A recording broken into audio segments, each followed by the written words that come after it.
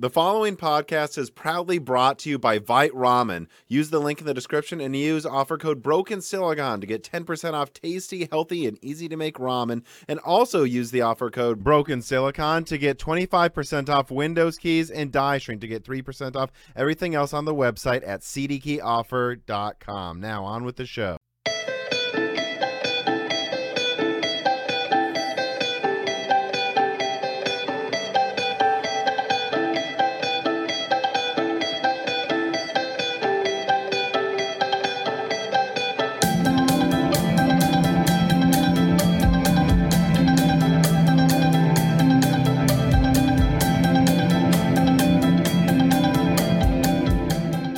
Welcome to Broken Silicon, a gaming hardware podcast. I am your host, Tom, and I guess I'm joined today, like I am, on every news episode by my co-host. Yo, what up? It's Dan.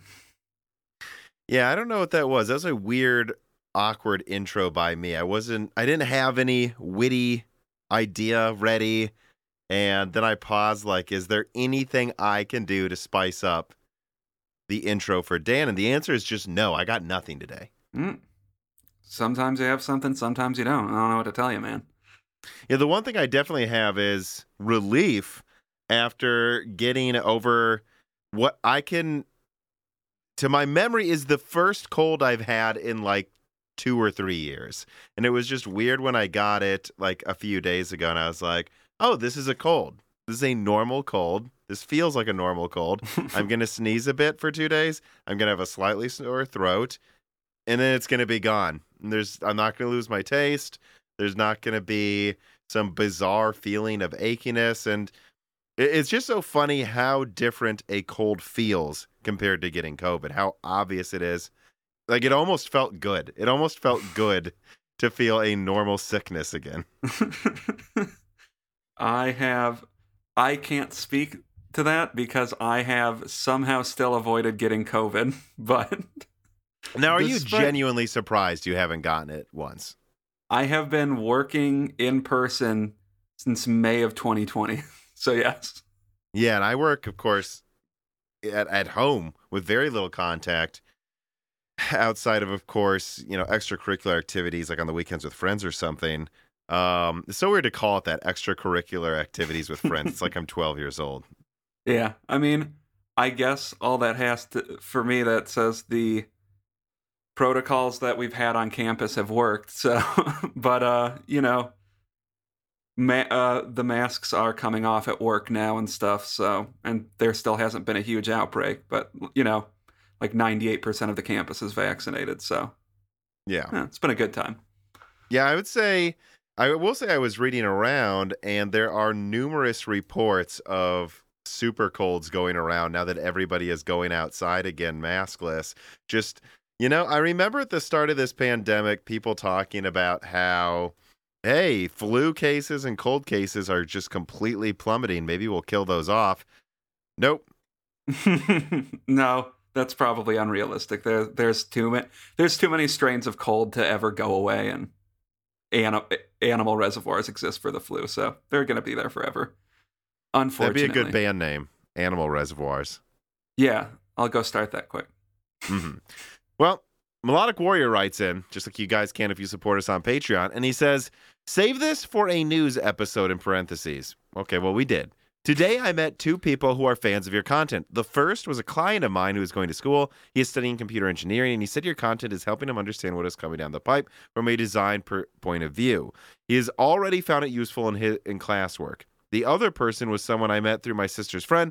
All in all, the content, at least in the premium and professional space, is definitely having a large reach, I find. I'm even finding that in recent times, my dad is asking questions, and he is an electrical engineer by trade. The future is bright, and I'm certain the best is yet to come for this channel. P.S. I'm amused when I tell my friends and viewers that in real life I'm actually a mod for this team. Their reaction is always stunned and priceless. Yeah. I mean, I guess we're helping people with computer science homework somehow.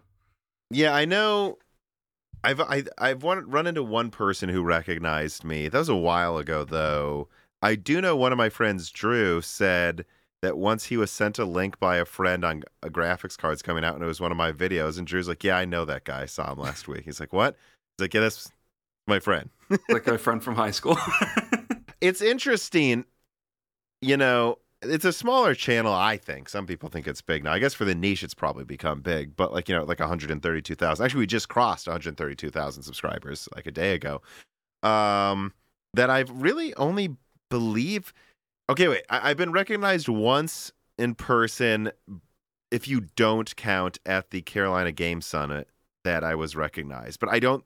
But that was by like another person who worked at one of the companies. So he was like, I was going, actually, it's funny. I was going up one escalator. He was going down another one past me. He just points at me and goes, "Tom, Moore's Law is dead." So I don't know if you count someone who like works at a system integrator as technically being recognized in person by someone who's not a super dork. I guess everyone here, if they know our channel, is probably a super dork. I mean, you have to follow this dork. But I guess my point is, I think friends of mine have met people that know who I am more than I have. I mean, maybe. I don't. I can think of a couple instances. I'm not sure. And I know there was like one time when your channel was actually still pretty small that you coincidentally met someone. Yeah, that's the time. It's like 20,000 people. I think what this suggests is I just don't go outside enough. I think, if I'm being honest, that's probably why. I don't know how else you explain my friends meeting people who know who I am more than I have. That's a good point. But otherwise, I thought it'd be nice to open up with that lighthearted reader mail. We have no corrections and omissions today, which must mean that we've obtained Pope-like infallibility. I assume that's what that means, right? Yeah, we'll never say anything inaccurate ever again, I bet. And I'm sure no one in the comments will ever accuse us of getting things wrong. So let's move on, though, to story number 1. RX 6950 XT at 1100, RX 6750 XT at 550, and RX 6650 XT at 400 launch with 4 to 8% more performance than their unoverclocked predecessors. On May 10th, AMD finally launched the RDNA 2 refresh that has been heavily rumored and arguably over-discussed for months now. The breakdown is as follows. The 6950 XT, like we said, is $1,100, brings 3 to 6% more performance at 335 watts than the 6900 XT, and it has a 10% higher cost. 6750 XT at that $550 price point, 6 to 9% performance increase at 250 watts with a 15% higher cost than the 6700 XT. And the 6650 XT brings a measly 2 to 5% performance increase at 13% more power at 180 watts, costing 5% higher, $400 compared to $380. So in other words, the MSRP price increase of these SKUs is almost exactly double the performance increase, so meh. However, some good news is that Moore's Law is Dead can report availability on the AIB models is high, speaking to some distributors before recording, and while some will obviously try to gouge with a couple models, early indications are that these products should stay pretty close to MSRP for the most of the product life, and in doing so, put further pressure on NVIDIA cards in the non-50 XT models that preceded them. Yeah, and I guess full disclosure, we're recording this before reviews go live, but we know several people that work at these large review houses, and I have 3 sources confirming that pricing. So at least as of this recording, that is the pricing. I guess it'd be funny if this episode came out and they lowered it again, but all evidence is that's not going to happen. So we know the pricing ahead of time. We've seen the benchmarks before they've gone live, and yeah, I know, Dan. What do you think about these 5% better products? Part of me wonders if these have gotten discussed so much. I don't remember exactly when they leaked, but they seem to have leaked relatively early relative to like what type of product this is, because this is kind of just a small stopgap product that they can release and make slightly more money off of, I'm guessing because of higher bidding than when they initially launched all of these cards. And I guess they also have 18 gigabit per second memory now, right? But there's not much to be said about them other than that they're slightly better than what they're replacing and slightly more expensive. Like, if you're asking me a 6950 at $1,100 and a 6900 XT at $1,000, I mean, I don't know which one I would recommend. I guess if you're spending that much money, spend the extra $100, but that's all I I mean, can if you're say. spending over 1,000, you clearly don't care about money. Although I will say, let me check here on Newegg. I believe the 6900 XT is already getting. It's $950 after rebate for a gigabyte model right now. Hmm. And so I don't know. The way I see it is just a gigantic meh. And at the end of the day, at least this puts more pressure on everything else going down in price. I suppose it does, but I kind of think that trend or force was already there before Yeah, I these know. even came out. Like you said, a 6900 XT is currently selling for $950 with rebate. Part of me wonders if maybe the fact that these have been so over discussed that there are like people that are not getting the 6900 with the expectation that they can get a 6950 XT. But Maybe a little. I don't know how widespread the Leakosphere is to the general people that are buying it. You know what I mean? Leakosphere. The Leakosphere. Yeah, I would agree. I think the overwhelming majority of people don't pay that close attention when these things are coming out. Yeah, even with like things like 6950 XT, not most gamers don't. Even people who get like 3090s don't watch that many leak videos. I'm trying to think of really what else there's to say. I guess this just kind of makes up for, frankly, what I've found is Ampere gaining performance over RDNA 2 over time. This fine wine argument that people were making, I think it should be called Raja fine wine, because it's when Raja helps make an architecture, it seems to age better with GCN because the drivers weren't done on time. Like, I don't know what else to say. Like, I have a 6700 XT here right now that someone let me borrow just to like update my benchmarks. And I've got to say, compared to when I reviewed the 6700 XT to the 3070, I guess the good news for the 6700 XT is its rendering, editing performance has improved. But outside of that in gaming, if anything, the 3070s gained more performance, relatively speaking, than the 6700 XT is. And that's also what Steve at Hardware Unboxed surprised. I found similar results to Steve, that if anything, the 3070 in 4K is actually now firmly like a little stronger than the 6700 XT, with the 6700 XT only narrowly beating the 3060 Ti in 4K. I think this overclocking will make up for that. And right now, I believe on Newegg, 6700 XTs are selling for about $550. So look, if they can drop something that's like 8% stronger at the same price, that then ties or slightly beats the 3070 with more RAM, good. But this really doesn't honestly move the needle basically at all in my mind. Yeah, and these types of things, these products like rarely do. This is just an end of gen refresh, which we kind of get get those relatively frequently, like with CPUs, like the end of gen refresh from last generation or the 5800 X3D.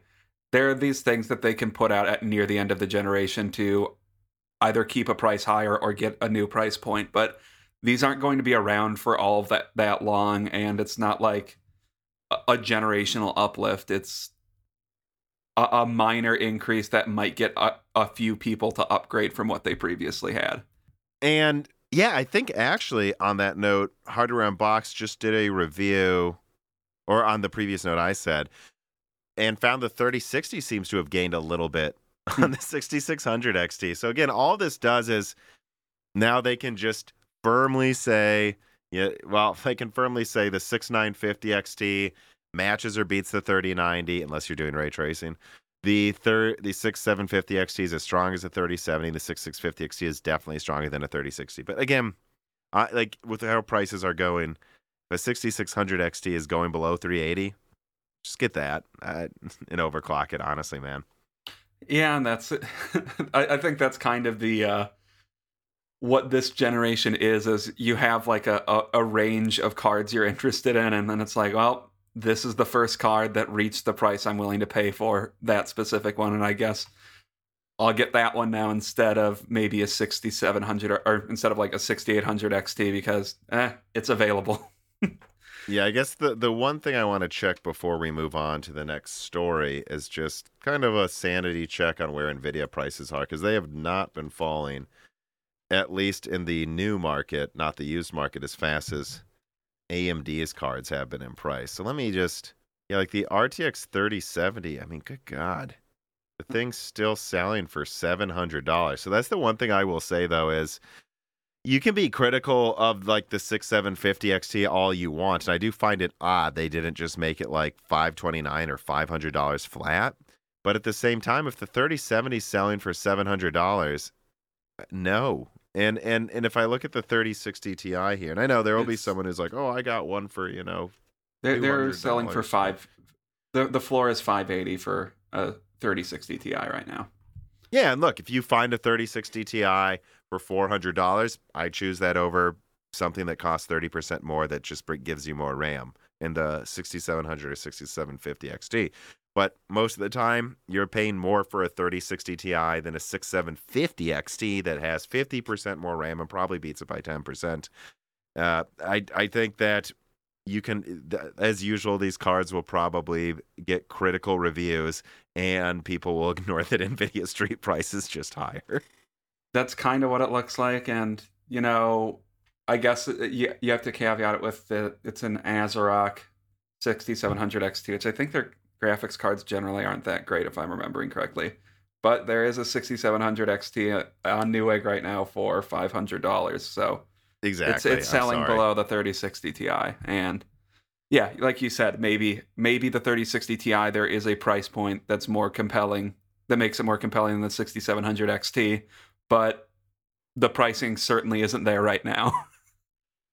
All right. Well, let us move on then to story number 2. Intel Arc A750, A580, and A380 GPUs launch update. More whispers and rumors continue to emerge about Desktop Alchemist. And yeah, it seems like the worries voiced by Moore's Law is Dead and recent broken silicons is becoming more and more likely to be well-founded. Alchemist is basically a budget mid-range launch in late Q2 and early Q3. In summary, the latest rumors suggest A380 and A750 should at least be unveiled by Computex this month and bring a $150 RX 6400 or 6500 XT competitor, a $350 RTX 3060 or 3060 Ti competitor this summer, and that the A580 is now rumored to launch as a 3050 killer below $300 in July.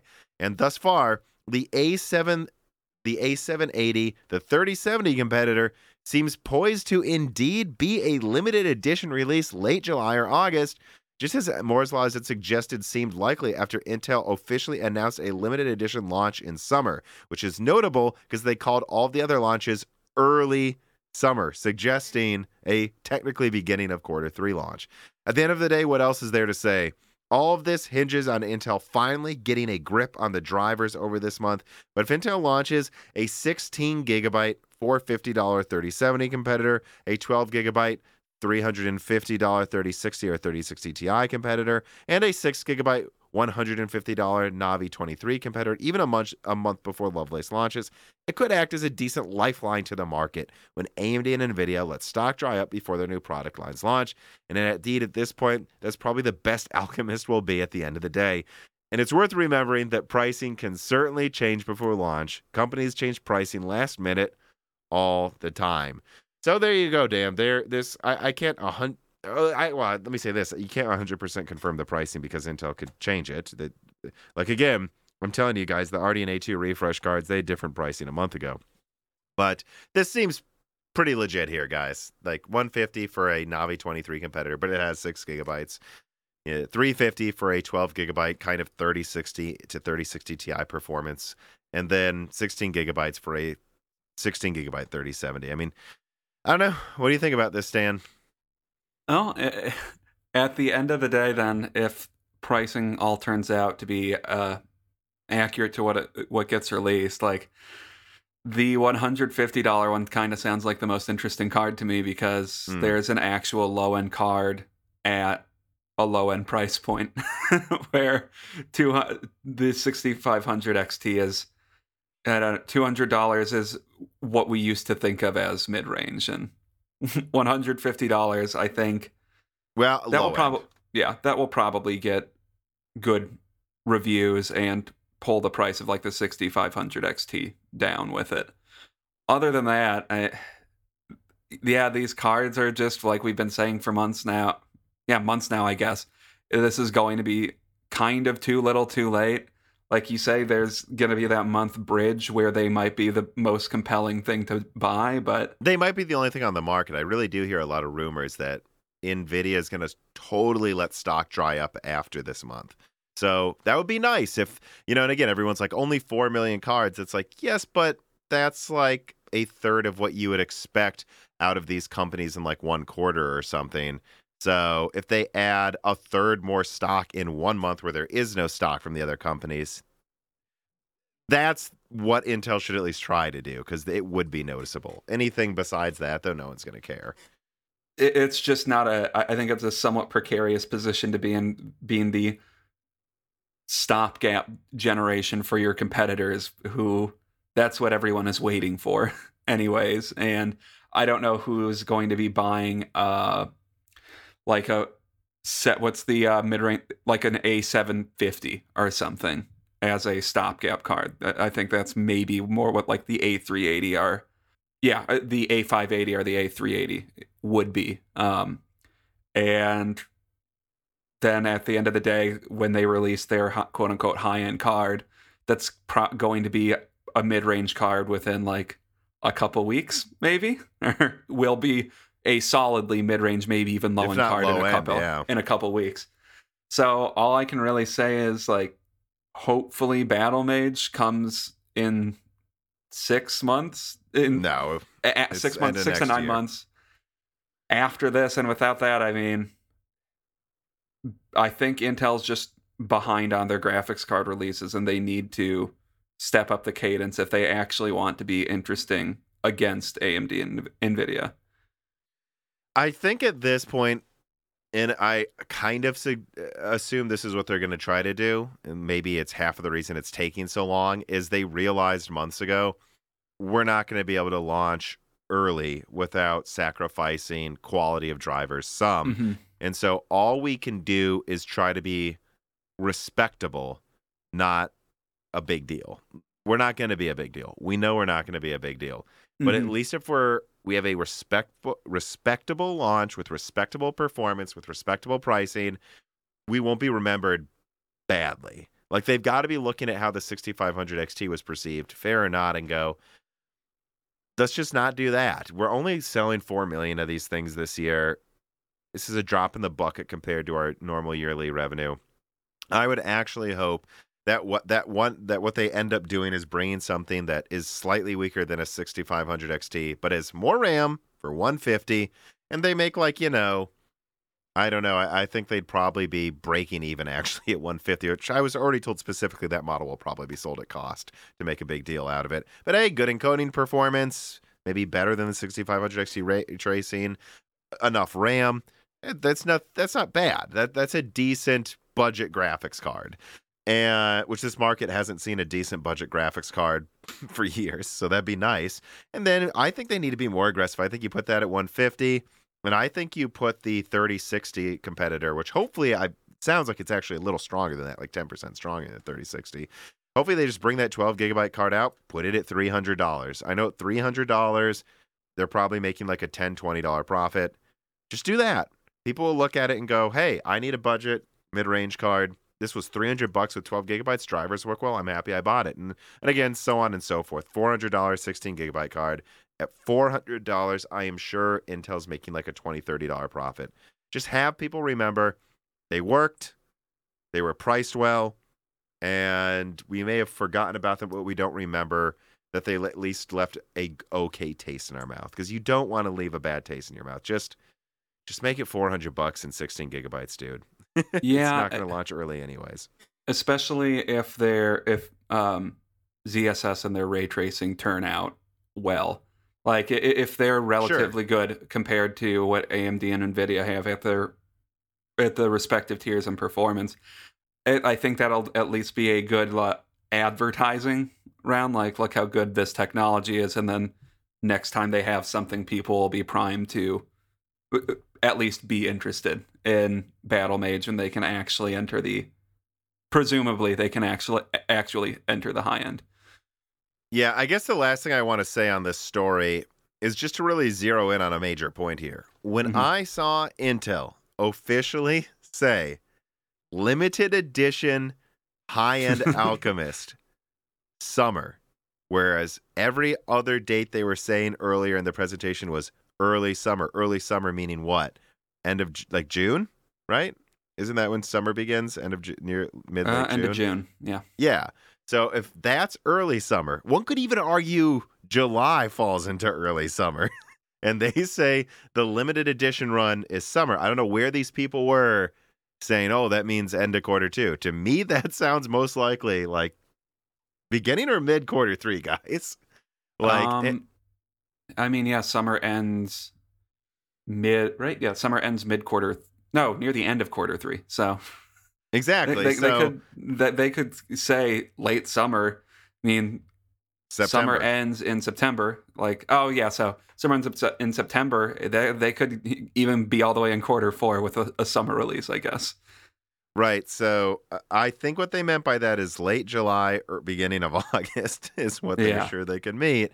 And then you combine that with the fact that months ago I had a source tell me that the reference model that I've been leaking this whole time, the standard 2 fan one, not a limited edition looking one, that model might not even be ready till quarter four. Well, I think of that whisper and I think of limited edition summer, and I'm like, oh, so like the Frontier edition is July, August, the mainstream is September or something. And then hearing that they may not even release that model that I leaked a year ago, that it might not ever come out. And then I see this leak come out now that shows the cut down models coming out first. I'm forced to go, yeah, so it sounds like the mid-range and low-end launches, and then they're just going to do a limited run of the high-end for desktop only. Just limited run, and most of the high-end will be saved for laptop. Yeah. Which is a smart thing to do, by the way, because I don't think mobile Lovelace will be ready till early next year. So now's the time to put all of it to laptop if you can, and just launch it to desktop to say you did and frankly get experience launching on desktop. I think Intel still has a more positive it's still more positively perceived right now in the laptop space than they are in the desktop space. So makes sense to try to do a push. Units. Yeah. Speaking of moving units, that doesn't work. Let's just move on to story number 3. Lovelace rumors update. What the hell is going on? And I have a small write-up here. Over the past couple of weeks, Lovelace rumors have become odd and contentious, at least in this writer's opinion. Everything from 900-watt TDPs to insane tripling performance and rasterization claims are being thrown around like a beach ball at a drunken beach concert. And I would like to ask, has everyone lost their minds? Did people learn nothing from 2020's leak cycle? No. Dan says no. Of most importance is highlighting that the node upgrade NVIDIA is getting going from 8 nanometer at Samsung to a custom 4 nanometer at TSMC is smaller than what they got going from 28 nanometer on Maxwell to 16 nanometer on Pascal, and maybe slightly a larger upgrade than what they got going from Pascal to Ampere. So with all of that in mind, Ampere compared to Pascal increased power consumption by 30 to 40%, increased die sizes by 25%, and yet only brought a 45 to 55% performance increase. So we know Lovelace will increase power over Ampere by 30 to 50% again, and although the node shrink is a bit better than before, being on a custom 4 nanometer that likely pulls from both N4P and early N4X libraries, the die size isn't increasing this time around according to, well, all sources. So how are they possibly increasing performance by more than like 2.5x, even 3x? If doubling performance, it would just be an incredible accomplishment for them to even double performance with all of that in mind, guys. I want to also add to that I've always maintained ray tracing performance is likely 20% higher than the raster increase. So it's not like I'm ignoring how big of the gains are going to be in some scenarios. Furthermore, 600 watts is directly confirmed as the power usage for the 4090. This isn't some random engineering sample, guys. I'm telling you, this is what it's going to be.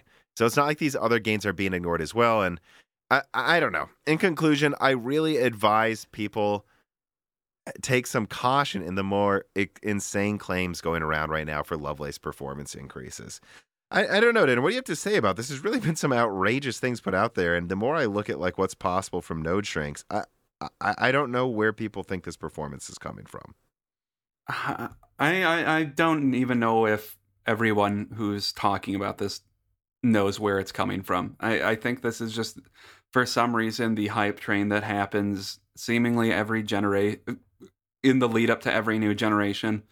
For some reason, people want to be set up to be disappointed by impressive, what are likely going to be impressive releases, at least from a performance increase standpoint. I mean, if the 4090 is using like 600 watts, it's more of a woohoo, I guess. But I think there's, for some reason, becomes an inflated expectation, or maybe there's some type of like ratcheting up of, well, I heard it's going to be 80% stronger. Oh, yeah, well, I heard it's going to be 2 times stronger. I heard it's going to be 2.5. And I don't know, people get progressively more and more excited about seeing a bigger number. Like, that's kind of what it sounds like to me. And then it ends up being double, or 80% or double the performance over this gen, and that somehow disappoints some people.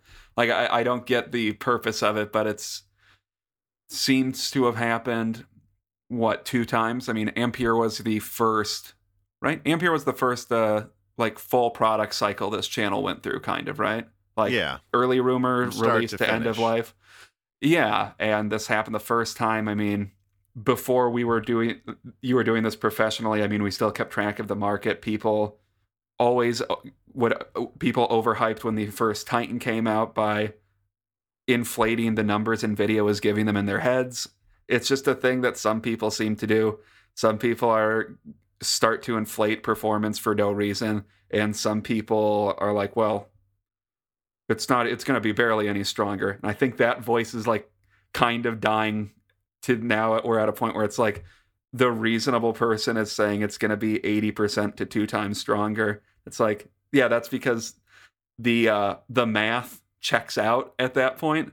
And this 3x performance uplift, I don't understand where it could possibly come from, because that just doesn't, like you said in your video, like that just doesn't happen with modern silicon.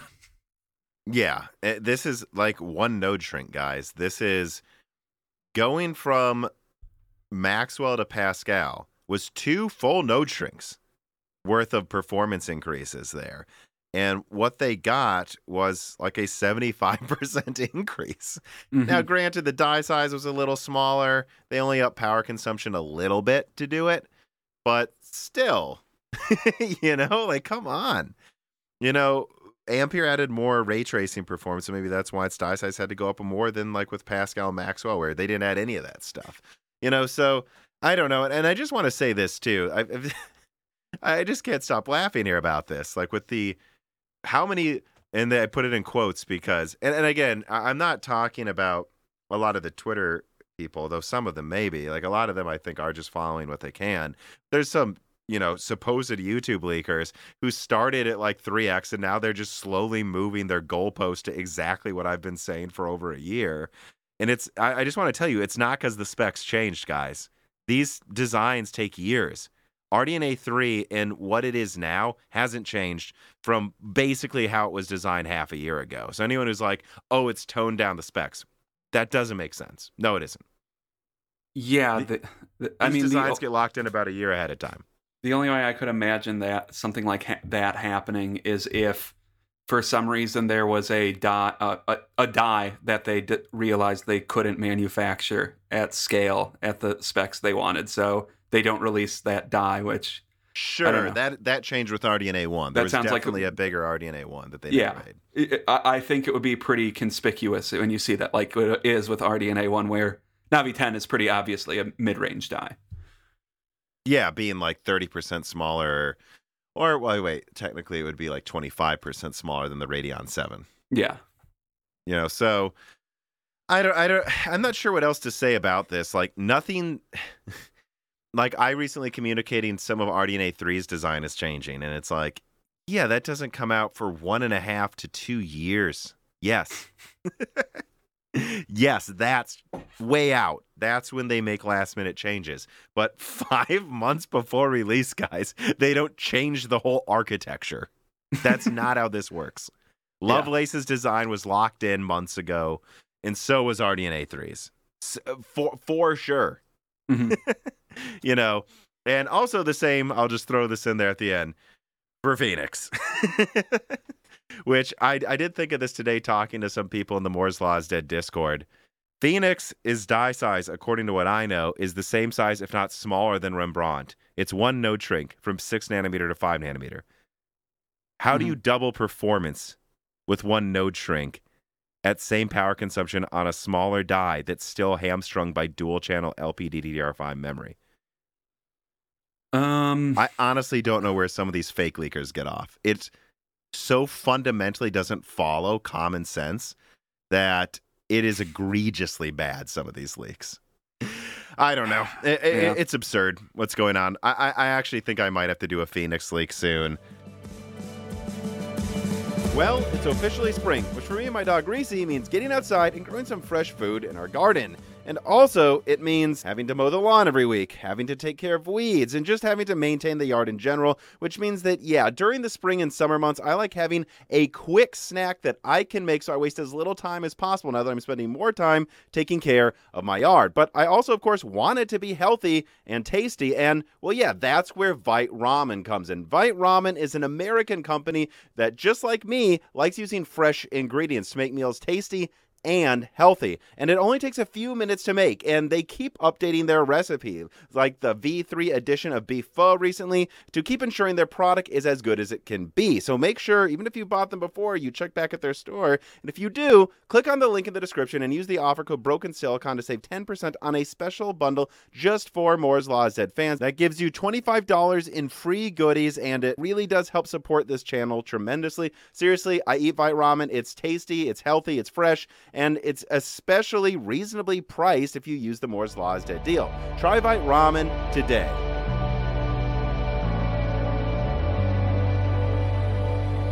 All right, let us move on then. Spamton Neil writes in and he says, have you heard anything on NVIDIA's chiplet options? I'm wondering if Ampere Next is going to be MCM or not. If it isn't chiplet, will they be forced to just have two dies side by side like first gen EPYC? They may be in major trouble at the top end if they don't have chiplets ready very soon. I don't know why they would need to necessarily do that. Like, I don't know. Even if you look at how Sapphire Rapids is organized, you could argue they're kind of copying in a similar way to like what Zen 1 EPYC did, where it's 4 tiles near each other. But Zen 1 was more like 4 different chiplets a little far apart. Sapphire Rapids has 4 big tiles like directly connected together with as little space as possible for latency reasons. All of these companies tend to do things in a bit of a different way. I don't think NVIDIA's just, I guess we'll see. Maybe they will, right? Maybe because AMD has been working on all of this stuff in such a deep way. AMD is, going to have their organization of their first multi-die GPU architecture be much more complex than what Apple did, where they just put 2 next to each other. Maybe NVIDIA will just put 2 next to each other for that reason. I don't know. But I don't know. I'm not sure how NVIDIA is going to do it, but I wouldn't assume they have to do it the same way AMD did the first time they did it. Yeah, that's true. I mean, my simple dumb person answer is I would expect MCM out from NVIDIA by whatever is after Lovelace or whatever is after that. But just because that's clearly where the market is moving, and NVIDIA will be the last one to do it, I think, right? Yeah. Mm-hmm. Speaking of putting multiple dies next to each other, let us move on to story number 4. Navi 31 and MI300 leaked by Moore's Law is Dead. A couple of weeks ago, Moore's Law is Dead leaked what he could, or Tom at Moore's Law is Dead leaked what he could confirm about both Navi 31 and MI300. In summary, Navi 31 and Navi 32 are 100% confirmed to be using multiple dies. This is then going to be divided between 6 nanometer IO and cache dies, and 5 nanometer graphics or compute dies. Performance is expected to roughly double RDNA 2 performance, with only modest power consumption increases for most of the stack. PCIe 5.0 is all but confirmed, and 3D stacking is heavily suggested so far for Navi 31. Navi 31 will launch in quarter 3 or quarter 4 of this year, with Navi 32 following the first half of next year in 2023. More interestingly, at least in how elaborate it is, MI300, or at least the variant we have seen, is incredibly complex. It sees a massive, roughly 2,750 millimeter squared interposer hold above it 4 6-nanometer base tiles, and then above those, on each one, 2 5-nanometer compute tiles for 8 compute tiles total. These tiles see 20,000 connections between each of them to each other, double what Apple is using for the M1 Ultra. And I think there actually may be several 20,000 connectors for the 6-nanometer tiles, to the other 6-nanometer tiles. Power consumption is currently targeting 600 watts, which sounds high, but must be noted is about 15% less than what Hopper offers while using 3 times the silicon. The 5-nanometer compute dies can also be swapped between various types of compute depending on the customer. And I'm not going to say the number. I was advised by Carbon Cry not to, because, if we don't really know what they're doing with the compute units in these tiles, then it might be wrong to assume they're what we think they are. But based on what I've seen, these compute tiles can have way more compute units on a 110 millimeter squared die, which is the 5-nanometer dies I've seen, than you would expect. But it's worth mentioning, you might not need to put any L3 on it. You could just put L3 cache on the 6-nanometer tile directly below where the 5-nanometer goes. So you could remove a massive amount of cache. You could also, because there's multiple types of compute tiles, make these tiles only for like FP32, stripping out all the other operations they need to do. And so you could see a situation where, in terms of compute density, AMD offers hilarious amounts of performance depending on the SKU you configure, like kind of ordering a hamburger. Like, I want this type of meat, not that type. And yeah, all this is expected to launch in the first half of 2023 to directly compete with Hopper, which must be pointed out. Hopper may look impressive right now, but the MI250X launched at the end of last year. Hopper won't be out till Q3. In many ways, Hopper is just going to be competing with the MI300. It, again, has 3 times the silicon per SoC, which is just insane. So, Navi 31, MI300. What do you think, Dan? Well, with MI300, like, that's why NVIDIA probably needs to go to a tile-based approach at some point. I think this is more than what is possible to really do with a monolithic die, where, well, what they have, so that's a total of 12 tiles, correct? Yes. That's a lot of silicon that I don't think you could print monolithically without, I don't know, having an insanely high failure rate. Well, you would have to do the kind of, like, whatever it is, like the stitching they do together of several reticle limit dies, like Cerebras does with that, like, wafer scale die.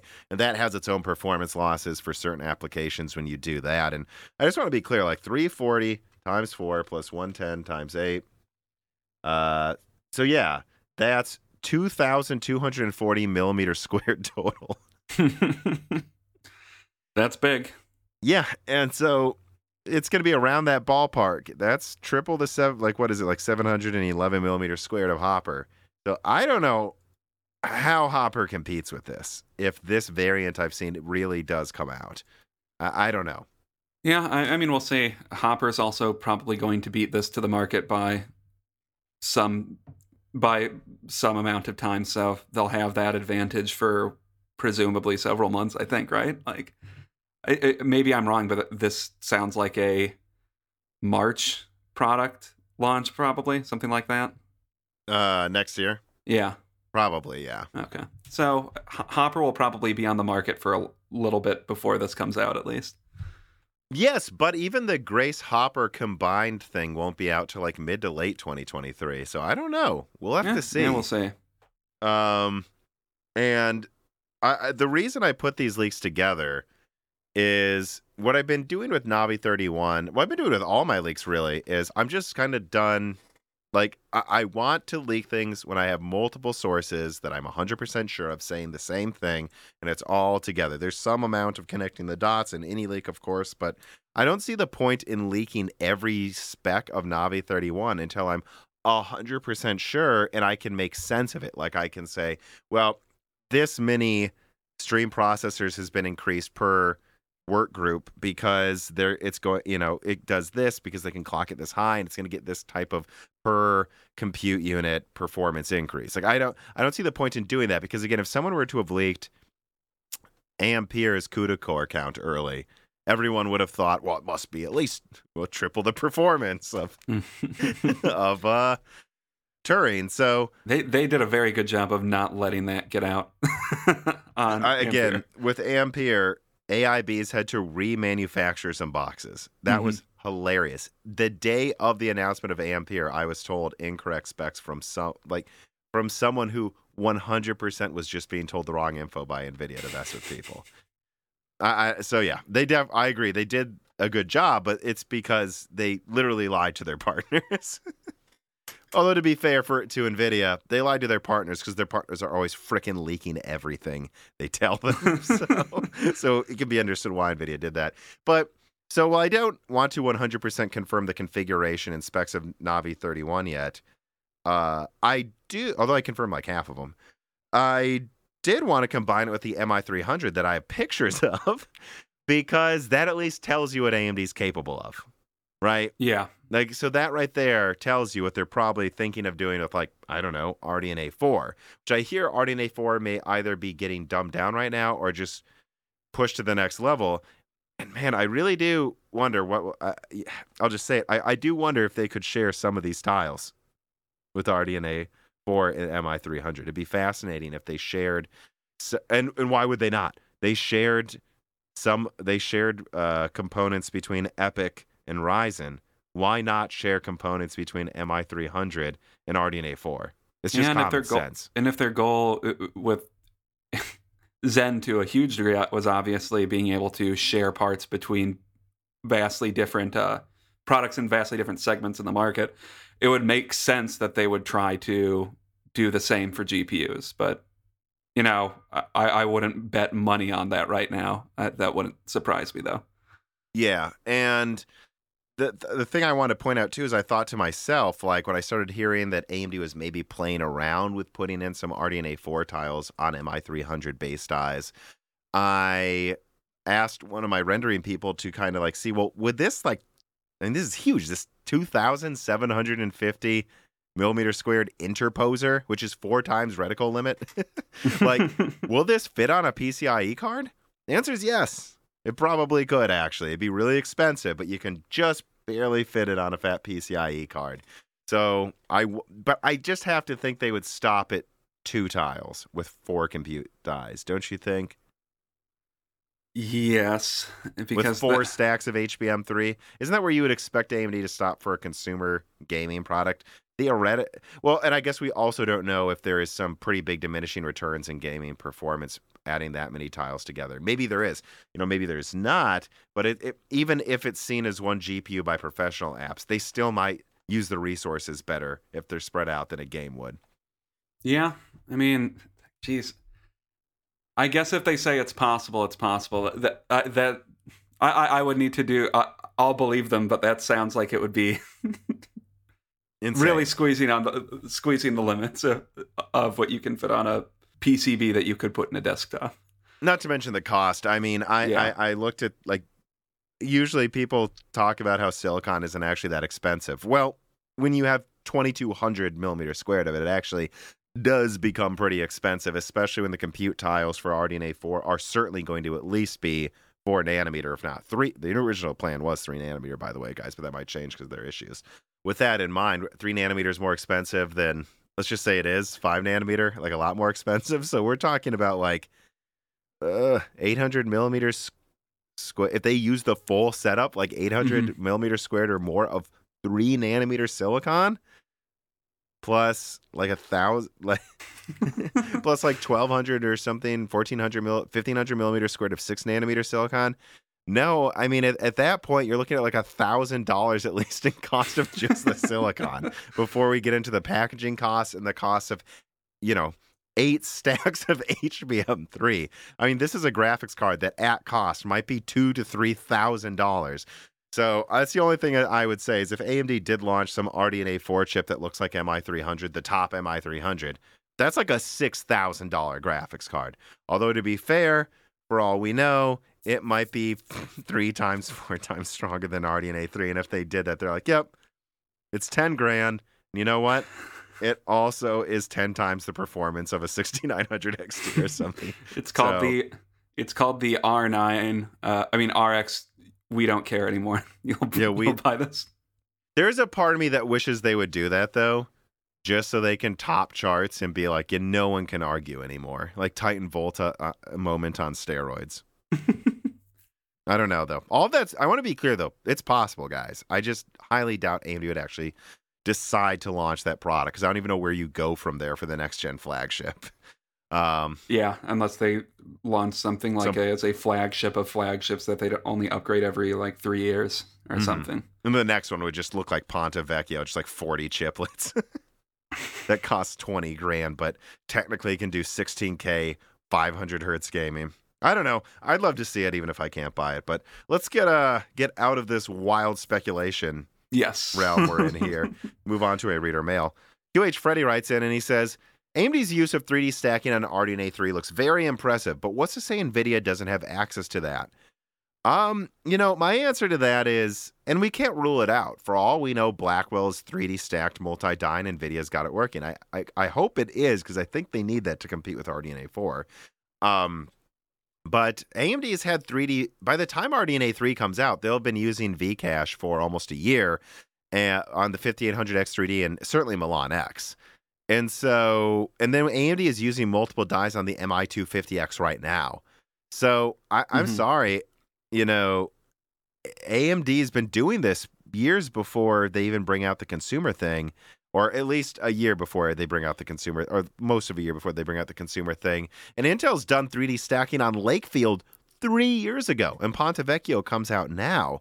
So that's why I can believe Battle Mage is going to be multiple dies and 3D stacked. Probably 3D stacked. I'm not 100% sure on that, but I'm almost 100% it's multiple dies. They'll have had Lakefield for like 4 years and Ponte Vecchio for a year. That's why I believe Intel can do it. And AMD will have products out before Intel did besides Lakefield. Where's NVIDIA's 3D stacked products before they bring it to something reasonably priced to consumers? Yeah, and to put that more with like Vcache with AMD. I mean, we know they've been working on Vcache for a lot longer than that too. According to things they've said, we know Vcache has been around, just not in a product for a long time with them. Yeah. So I don't know. Who's to say NVIDIA isn't going to bring this out? I just don't think they have it ready for Lovelace. And I am not sure they do for Blackwell, although it's heavily rumored they might. I want to see a consumer product that does this stuff. I mean, a professional or server grade, $30,000 a product do this before I believe they're bringing it to you for $500. That's why. Yeah. Because I think it's very unlikely that happens. Kronos writes in, will the widespread use of advanced packaging and various chips help drive down the cost of HBM? How much longer can GDDR scale before it becomes too power hungry? Do you think some form of HBM will eventually return to consumer products, or will something else replace GDDR?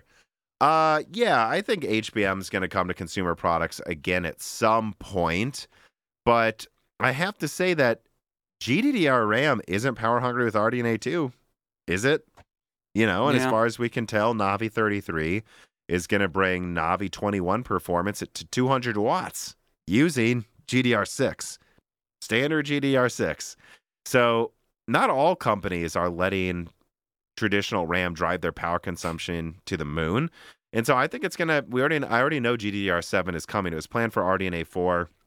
Lovelace supposedly has some low-level support for it. I think that means so then 100% GDDR7 is coming. I think GDDR8 is coming as well. I think we need a fundamental change in memory, but it's not going to just be like HBM. I think it's going to be some other migration of cache or something else, and HBM is just going to be there for high-end products. I don't know. I don't think GDDR is going anywhere. Yeah, I mean, we'll see. HBM rears its head every once in a while, and it's just, you get the odd HBM product, but yeah, it doesn't seem like GDDR is changing anytime soon, and if we go all the way through to GDDR8, that's probably going to be another 4 years at least with GDDR. Yeah. So I don't know. I guess I'll continue to say that I'm a little surprised NVIDIA isn't putting HBM on their flagship cards, but they're not. And if they're not, I don't know. I don't Hmm. see HBM being on a lot of mainstream products for a while, and I think GDDR is here to stay for the foreseeable future. All right, let us move on now to something else coming in the foreseeable future. And story number 5. AMD promises extreme gaming laptops in 2023 with Dragon Range CPU and Phoenix. Quoting from The Verge, AMD is setting its sights higher than mid-range gaming machines. It just revealed it's building a new CPU aimed at the pinnacle of gaming performance with the highest core thread and cache ever on laptops. The new CPU line is codenamed Dragon Range, and they'll live exclusively at the 55-watt TDP and up, enough power that they'll largely exist in the space where gaming laptops are plugged in the majority of the time, says AMD Director of Technical Marketing Robert Halleck. AMD says that the Dragon Range will take up the HX suffix for CPUs, a tier above the Ryzen 9 4900HS that impressed us at 35 watts in the 2020 Asus Zephyrus, but hinted that we shouldn't take the higher TDP as a sign they'll totally be ditching power efficiency for performance. They're estimated to be notably more power efficient than other laptops in the competing time frame, says Halleck. And those competing laptops, by the way, everybody, will be the Alder Lake HX that we'll cover a little bit later in this episode. That is, to my knowledge, basically the same thing as Dragon Range. Dragon Range finding a way to put Raphael's Zen 4 desktop into a smaller package. So 16 cores, probably like 4 compute units, and putting it onto one smaller with a smaller PCH and I/O controller to fit in a laptop at 55 watts, just like Intel is doing with their basically just shrinking i9 12900K performance to a laptop as well ahead of time. But anyways, continuing the write-up here from The Verge. Meanwhile, the 35 to 45 watt Phoenix line is aimed at machines thinner than that same mark. Both are part of the same AMD Ryzen 7000 series based on the same Zen 4 architecture. And unfortunately, it appears both won't arrive in 2023. So I just see this is exciting. I mean, frankly, we've already known about what I called Raphael H. Now they're calling Dragon Range and Phoenix for a while. None of this is technically news if you follow leaker circles, or at least follow us. But AMD officially confirming this stuff, I think, is kind of exciting. And I have to just point this out. So Phoenix, unlike what other people said, is not coming out this year. It's coming out next year, and it's in the 35 to 45 watt range using dual channel LPDDR5 officially. Again, this is not remotely close to 3060 performance, people. This is clearly a standard but good upgrade, just like Rembrandt was over Cezanne. That's it. That's what this is. That's what Phoenix is. And again, I think I need to do a Phoenix leak sooner rather than later, just like I did a Warhol debunking video when the community just started running wild with bad info. Yeah. I don't know, though, Dan. I'm sorry. Go on. No, I mean, I think the AMD laptop stuff is also kind of where you see where you can see some running wild with speculation, because people want an APU that's low to mid-range in performance, and I just don't think we're there yet, and I don't think we'll be there next generation at the mid-range. Maybe it'll be good. Maybe it'll be licking the heels of okay, low-end performance with Phoenix, but Phoenix and Dragon Range, I guess. But I guess this also, more than anything, just confirms that the notion that, they're going to bring 16 core to to laptops in the near future. Well, not near future. 6 months from now. 6 to 7 months from now. Well, Dragon Range will bring 16 cores, though. Yeah, that confirms the notion that they're going to do that at some point, where they've been content to just remain at 8 cores for a while, because that's all most people need in laptops, really. And it's an efficient way of doing this too. I mean, I think I've leaked it, and other Executable Fix probably leaked it first or something over a year ago, that Raphael has a small integrated graphics unit on at least a lot of the models. And if you're doing that, then just take the chiplets that you're using for desktop on AM5, put them in a tighter package, and there's your high-end laptop competitor. Which, again, any laptop with a 16-core CPU will have dedicated graphics, so just giving it 4 compute units is fine. And I question to some extent if it really needs the integrated on it at all, but Well, yeah, I think it's just because it takes up at this point on 5 and 6 nanometers so little space to put 4 compute units. Why not? You know, for Yeah. various reasons, including helping with like accelerating encoding, like how Intel uses their integrated graphics to accelerate encoding through their CPU cores. That type of stuff makes sense. And again, just like if you can put it in there so you have that backup graphics to compete directly with Intel, which is all they're doing with Dragon Range, directly competing with Alder Lake HX. Um, and yeah, I mean, as for Phoenix, it's like we just need to point out here that the reason AMD would make a super APU is if a customer like Apple wanted that or Surface. But as Mhm. far as we can tell, Microsoft screwed over AMD in Surface deals like 3 gens in a row. So I don't see that happening. And like Van Gogh, I believe was supposed to be a God, was it really that? I think Van Gogh was supposed to be a 2020 flagship APU for the Surface line. Never got used. Valve Mhm. said they would use it after all the work was done, and AMD's like, I guess, sure, you can use it.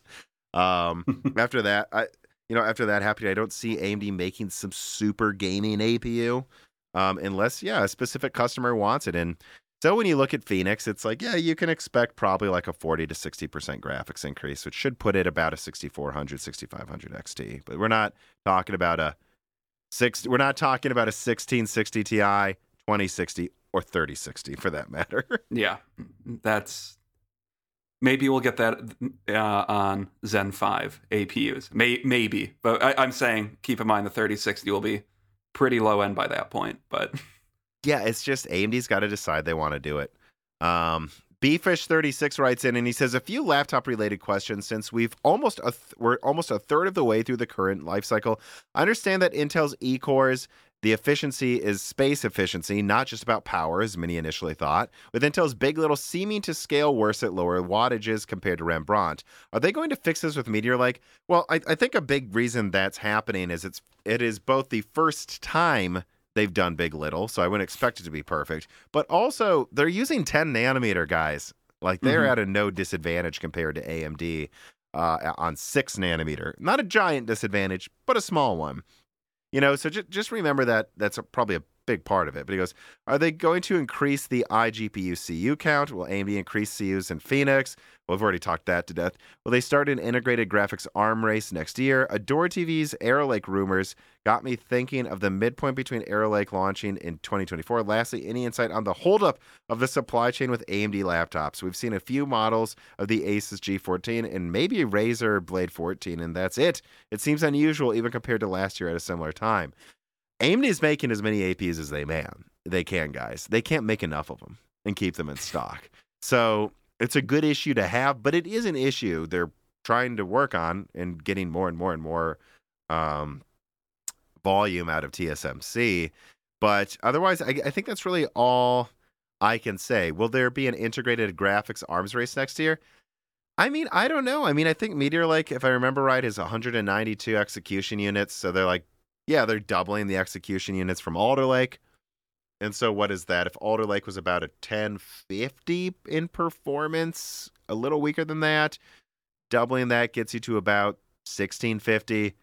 AMD will get a little stronger than that. Is that an arms race? 1650 versus 1660 performance. If to me, 1660, by the way.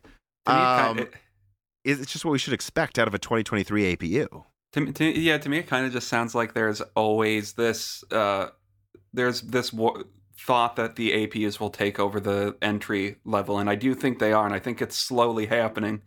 But every time a new generation of integrated comes out, we're hoping it's going to be the entry level of this generation, of the current GPU generation, that it will match performance with, and it's always the entry level of the previous generation or two. You know what I mean? Where, yeah, I guess it'll be up to like 1650 performance, but it's not going to be at 2060 or 3050 or like 3060 performance, because APUs just don't progress that fast. Or at least there's no evidence they're like they keep making these sub 200 millimeter squared APUs. Yeah. There's no evidence they're like pushing it to the limits of like 270 millimeter squared and like going to 32 compute units on, I don't know, 5 nanometer or something, because they're just not. Don't know what to tell you guys. And I think when people see things like, yeah, you know, they see Meteor Lake with 192 compute units, and they're like, that'll beat a 1650 or something. And it's like, isn't that exciting? Oh, and then Arrow Lake could bring 384 compute units, or execution units, I should say, same thing, really. And, you know, that's going to allow Intel to bring you something. Yeah, like Arrow Lake could be, you know, that's when we're getting to, okay, Arrow Lake could be close to a 3060. I think people hear that and go, oh my God, an APU arms race. And I'm like, yeah, that's in 2024. So what we're saying is Intel is bringing 50 to 100% more APU performance with Meteor Lake over Alder Lake. Yeah, but that's a year later, and Alder Lake is like 10 to 20% better than Tiger Lake. So it's way overdue. Just like Rembrandt's performance increase was way overdue, and Cezanne didn't like move the needle at all over Renoir. And then you look at Arrow Lake, double that performance at most, and it's like, yes, it's coming out a year after Meteor Lake. This is to be expected, but it's not impressive to me unless Arrow Lake was coming out this year. It's not, though. And so I don't really see it as a arms race so much as maybe slightly better than expected in performance increases in APU year over year, but that just makes sense to do this and push NVIDIA out of the low end if they can. Yeah, this forces the NVIDIA out of the low end, like you said, and these integrated have just never quite been what people want them to be, but they're getting slightly closer to what we want them to. People always want them to be. But let me be very clear about that too. If AMD wanted to, in 2023, sure, they could launch a 4 nanometer APU with 32 compute units, like 32 megabytes of Infinity cache, and probably give you something around a 6600 XT, maybe even a 6700 XT by then, if they pushed it to like a 300 millimeter squared, you know, buck wild APU. But if they do that, that's not Phoenix. It's something else they're working on, and it's up to them to do that. And so far, we've seen zero evidence they want to. Let us move on then to story number 6. Intel 24-core and 112-core Fishhawk Falls platforms leaked by Moore's Law is Dead. Here's the write-up. On May 6th, Moore's Law is Dead leaked some rather exciting info. Intel was getting back into HEDT, even if they don't want you to call it HEDT. In summary, Fishhawk Falls platform, launching in 3 to 6 months from right now, consists of the following.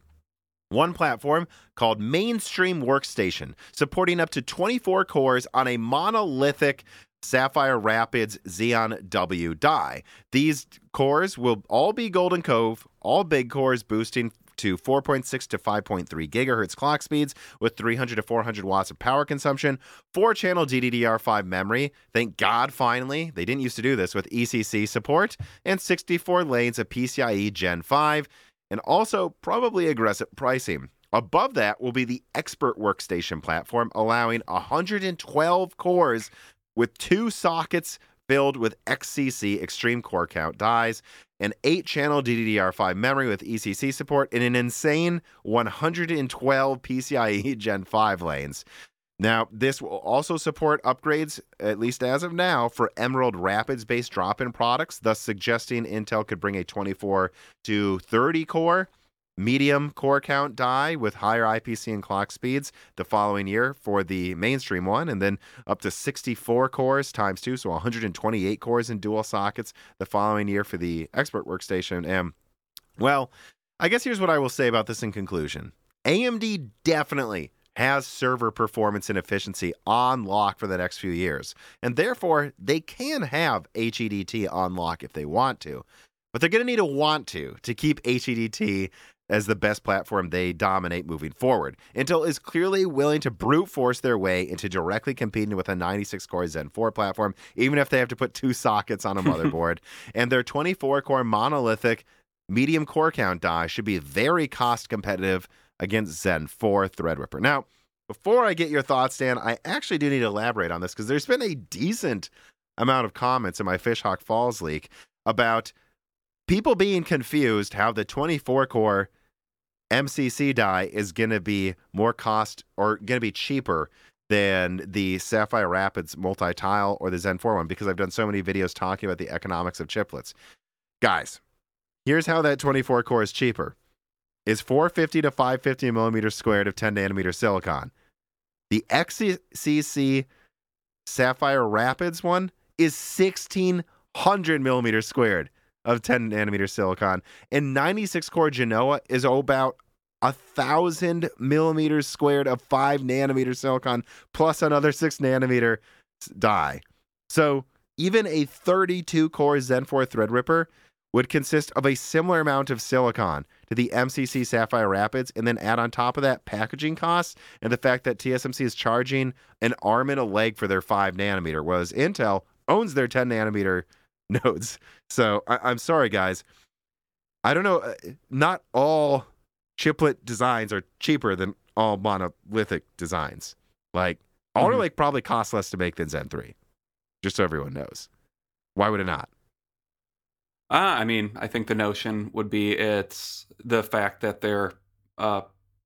there's failure rate is probably slightly lower per chiplet. Lower per chiplet because you're distributing that potential error across 3 chiplets instead of 1.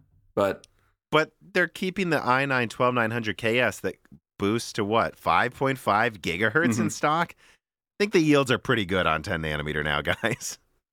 Probably, yeah. So no, I just thought that was very curious. The amount of people it couldn't be cheaper. It's cheaper because it's smaller, guys. That's not necessarily better, but this is where monolithic designs make sense. When you're below 500 millimeters squared and you're getting good yields, this 24 core will be cheaper to make probably than a Genoa 32 core, which is probably the smallest they go down to for Threadripper for Genoa. And that'll be pretty good for a quote-unquote poor man's HEDT. Yeah, a poor man's 32-core HEDT. And again, guys, Navi 33 is monolithic because it's cheaper at that size to just make Navi 33 monolithic instead of 3D stacking it. Mm-hmm. But I don't know. What do you think about Fishhawk Falls? So there's something curious to me. Is the reason they want both Intel and AMD are kind of have this drive to kill HEDT because it's just another platform they need to support, or? That's definitely part of it, I think. And I think they see no point. Again, this really needs to be pointed out. When Intel was launching a decade of quad cores, their server chips were up to 22 cores or more, depending on the year. It was 16, then 18, then 20, then 22 or something. So if you think about Broadwell, so they had, I think they had 22 core Broadwells and for Xeon, and then they had quad core Broadwells. Yeah, they gave you 10 cores because that's not even half of what they could give you. That is firmly in the middle. That makes sense. That's when HEDT made sense. And then AMD brought out Threadripper because it cost them very little to launch that platform. And again, 8 cores is nice, but there were already people after a decade of just 4 cores going, I want more than 8. And so they did that because they had an opportunity to really give Intel a black eye. But at this point, their desktop goes up to 16 cores and supports 10 SSDs and 128 gigabytes of RAM. Even some X570 platforms have support for ECC memory. Oh. So why is 64 cores really HEDT? It's just server, but they're selling it for less for some reason. I guess that's true. And if they can keep delivering a large number of PCIe lanes or keep expanding the number of PCIe lanes there in the mainstream desktop, I guess I could see them just completely eliminating Threadripper at a certain point. But at least Threadripper non-pro, and that's another thing to point out as well. Intel was only giving you 16 PCIe lanes. Interestingly enough, Bulldozer and Piledriver actually gave you 32 PCIe lanes, which was awesome. But since then, these companies give you 16 to 24 PCIe lanes. So yeah, giving you 64 would be nice. Or when the Broadwell E gave you 28 3.0 or even more than 28, I believe it went up to 44 depending on the SKU. There was a move for that, but otherwise it's I think that's why they're killing it off, because they don't see a point. But now I'm not so sure they will anymore, because I do know 96 core Threadripper is coming, which I thought it was funny. Video Cards' article based on this leak I did was Moore's Law is Dead confirms 96 core Threadripper.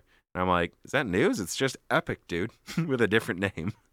Yeah, I mean, I guess they could just keep it at 64 cores, but we already know 96 is coming.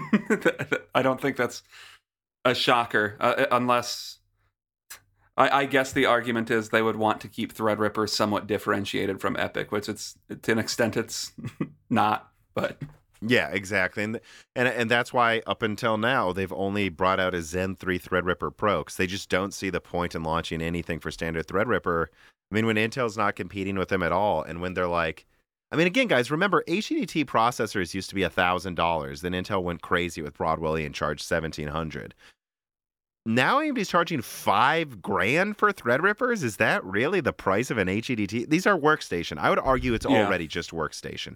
Like one of my Intel sources I talked to about Threadripper, and he's like, first of all, I know they call Threadripper HEDT, but in my books, a 64 PCIe lane, 64 core setup is a workstation in name. Like this is because I mean part of me wonders like just the 112 PCIe lanes. I just don't even know how you could use all of those, but a lot of adding cards for like the fastest SSDs, a sound card, and like just different types of compute and like networking cards you could put in there. Like some of these big like EATX systems have like 5 cards in there. Like that's when you do that. Although again, 16, 32, 48. Yeah, I still 64 is probably enough for most, but I guess 64 you could. But then you have NVMe drives, maybe. Yeah, you might be brushing it up against it for certain uses at 64.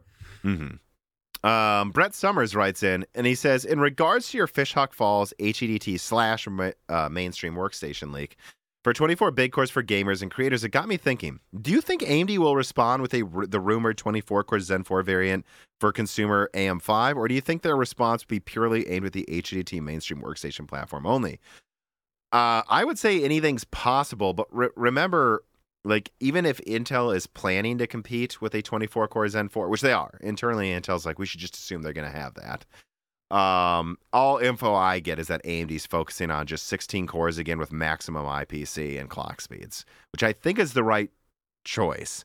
Now, of course, they could still launch a 32-core Zen 4C as an option, which I think is the better option than trying to get 24 cores. I think just take the CCDs Bergamo uses and put 32 cores in there, because if you want more than 16, I'd figure you want the most you can get, you know? Mm-hmm.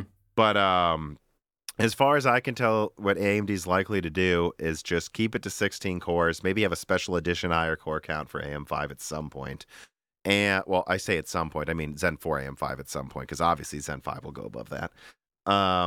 And then just bring out Threadripper when they need to. I think that's what the logical thing for them to do would be. Yeah, because I suppose I don't know what the 24 core will end up costing, but I imagine it's not going to be cheap. So I don't know. I don't know from Intel. Yeah. Well, people point this out too. I'm not saying I think it's going to be $5,000, but I think it's still going to be like in the $1,000 to $2,000 range, right?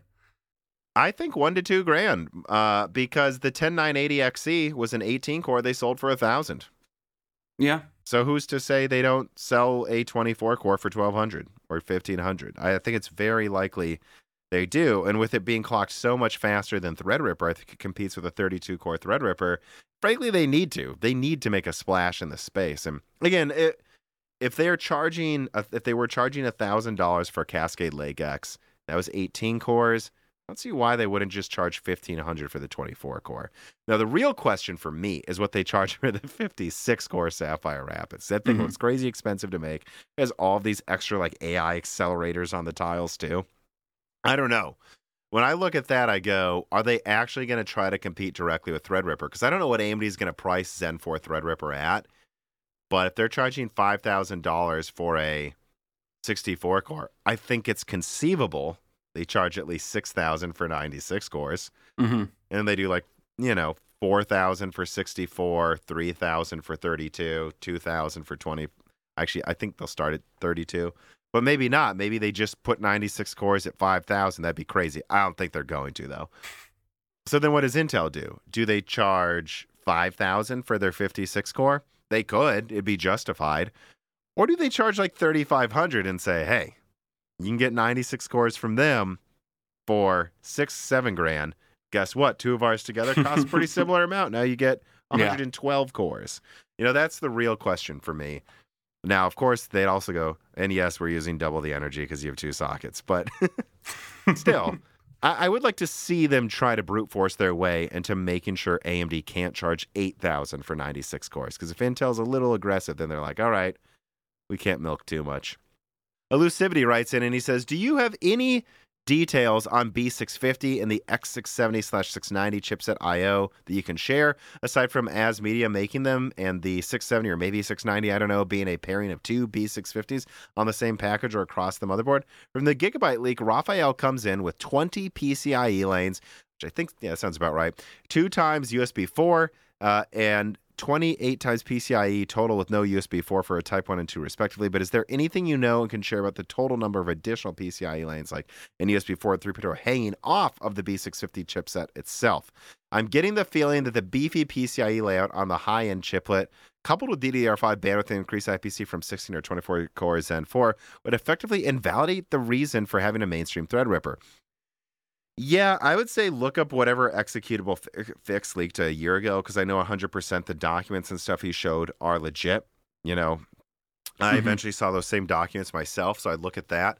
But I would say that if they're going to like double that, then I think you're looking at in total like 40 PCIe lanes for the top configuration anyways. Yes, I don't see why they need to make Threadripper anything but workstation only moving forward with that type of an offering. I mean, yeah, I know I wouldn't get Threadripper over that, especially if they launched a 24 core or something. I'm sorry, like that's what I go with. Yeah, I mean, and I guess you're the type of person that this would be advertised to. I don't know. Yeah, it kind of just seems like the consumer Threadripper is a vanishingly small market with something like this on the market. But at least now the top of the consumer line is becoming HEDT-like. Yeah, exactly. Which I think when it comes to gamer creators, HEDT-like is all they ever wanted. Most of these people did not need the top 10-core Broadwell E with like 40 or something PCIe lanes. They were like, can I just have more than 16? Can I have a few extra cores, a little extra memory, a few extra SSDs? I think we're going to get this covered in Raphael anyways. Mm-hmm. And Amelid writes in, I don't know how to say your name there, my friend. He goes, hi, Tom. Regarding your latest HEDT video, do you have any timeline for when we could possibly expect Zen 4 Threadripper? Yes, I leaked the Threadripper roadmap a year ago. AMD was planning for Q2 2023. However, technically, they could launch a Zen 4 Threadripper Q4 if they wanted to. So it's up to them, but their original target was Q2 of next year.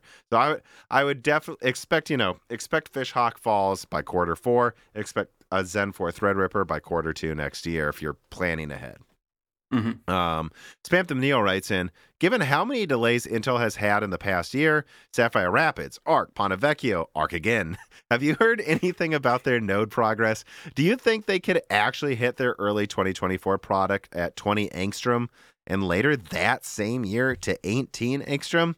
I don't want to get too excited for how fast they can catch up, but I get less and less confident in them as time goes on.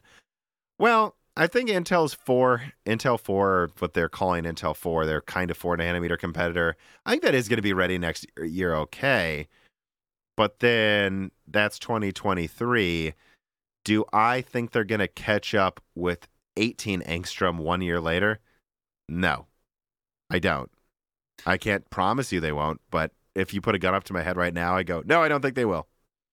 Yeah, I mean, at the end of the day, I think Intel still has an issue with delivering what they say they're going to deliver when they say they're going to deliver it. Yeah, like that's been an issue at Intel since Zen has been a thing pretty much.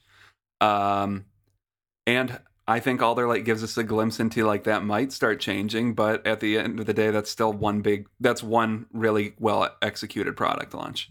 Mm-hmm. And that's also while they're doing whatever they're doing with Arc. Yeah. So again, it's like I see the roadmap. Seems like their 4 nanometers going fine, but no, I'd have to see it to believe it for them to leapfrog TSMC. in under 2 years from now, or I guess just 2 years from now. I just find it unlikely. We'll see, though. TSMC's having issues now.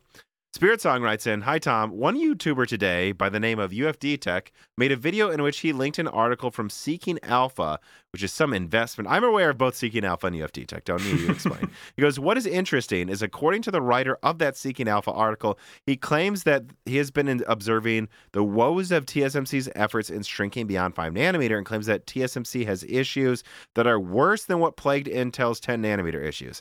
I haven't heard that. And Intel is on track to have the node advantage over TSMC, or even already surpassing TSMC soon.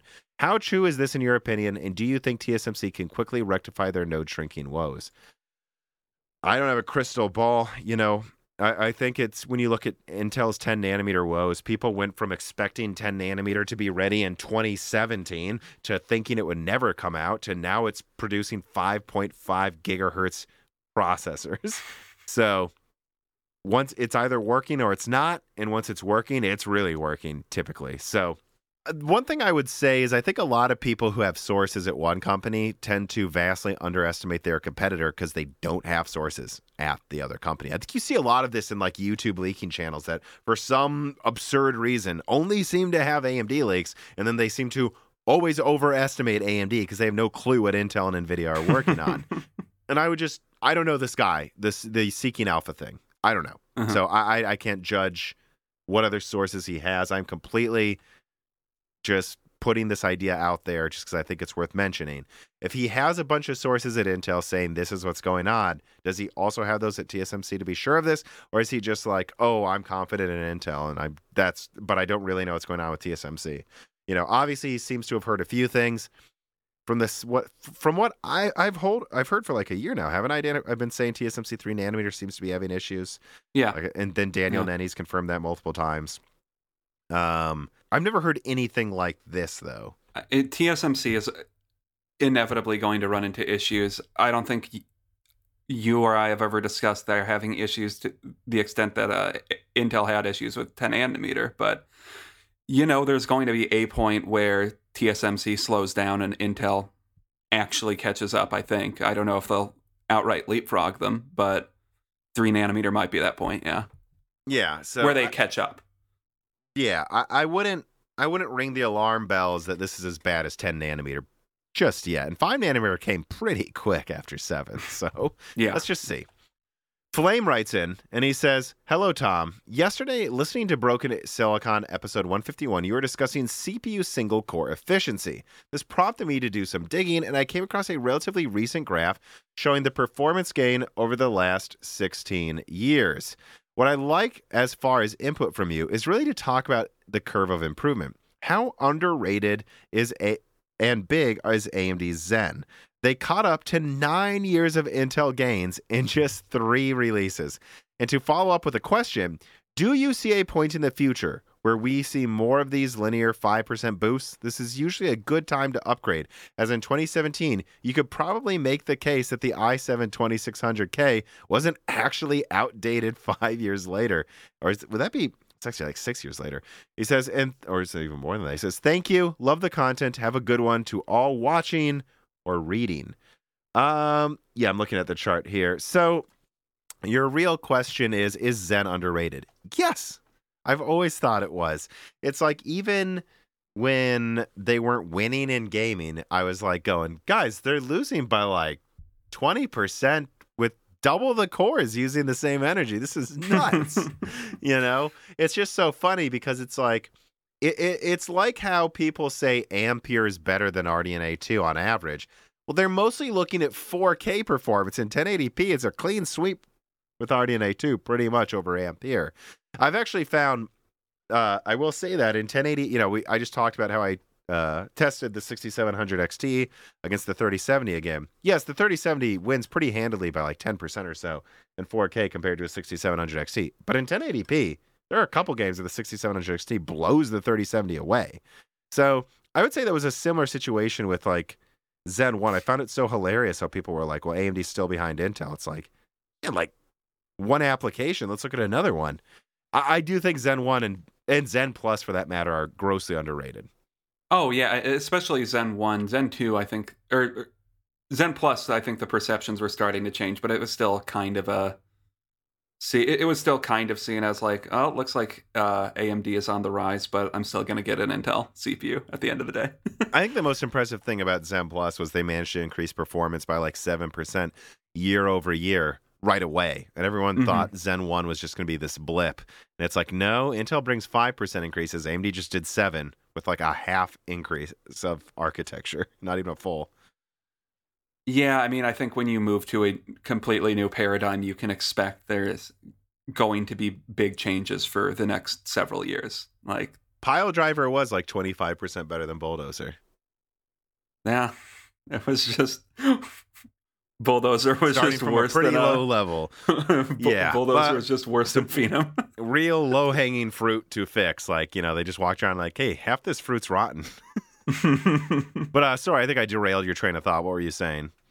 Oh, no, I didn't have much more to say to that. Just there was a perception with Zen 1 and 2, I think, that AMD was still the bargain, more of the bargain brand, even though they were a resurgent bargain brand. And then by Zen 2, I think it was like 40-60 people saying AMD was better versus people saying Intel was in a better spot.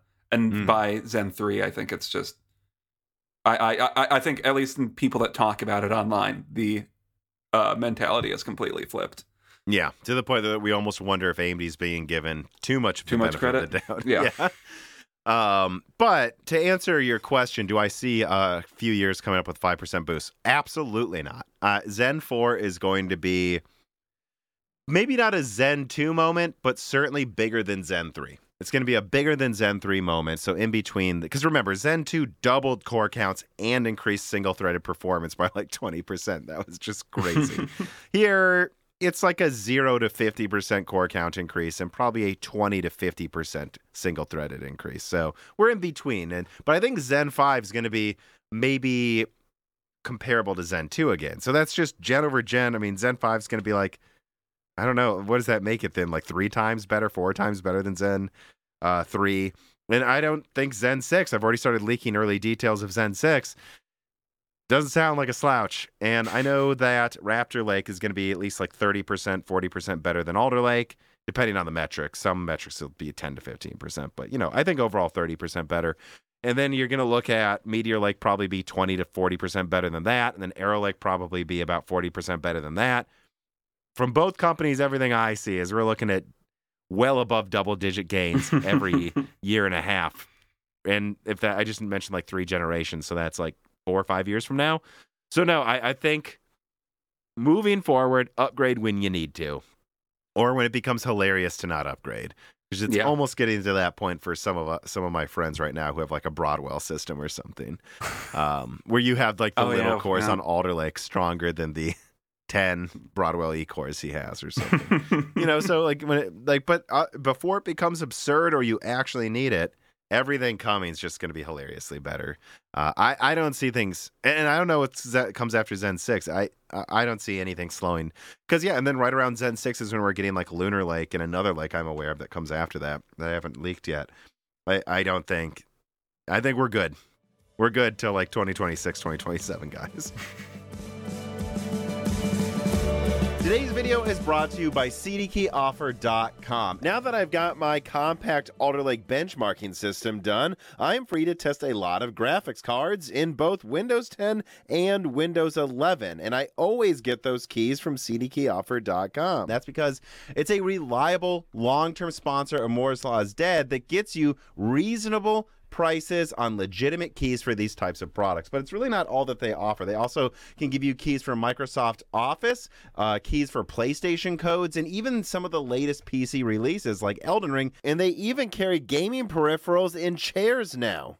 Whatever you need, CDK Offer probably has you covered. And they're always running sales, but make sure you use the best code possible. And that's the ones provided for the Moore's Law is Dead fans. Moore's Law is Dead fans get the biggest discount. And if you go to the link on screen or in the description. You can use code BrokenSilicon to get 25% off Microsoft products and DieShrink to get 3% off everything else on the website. Using these codes really does help Moore's Law is Dead, and it helps you pay reasonable prices for games that you want and keys that, frankly, you just have to use half of the time. So, again, use the link in the description, use Broken Silicon, use DieShrink depending on the products you're getting, and pay reasonable prices for keys today at cdkeyoffer.com.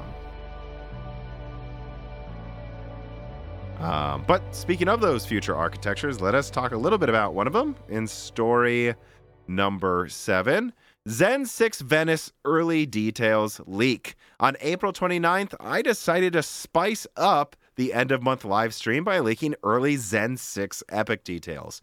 In summary, Venice is the code name for Zen 6 Epic coming after Zen 5 Turin. It will bring core counts conservatively well above 200 cores, with room for 384 or 500 cores, honestly. A complete redesign of the L2 and L3 cache systems that is in Zen 4 and Zen 5, and HBM being heavily featured as core to the design. Current launch target is end of 2024 for select customers or early 2025. There you go, Dan. Zen 6. Venice, baby. What do you think?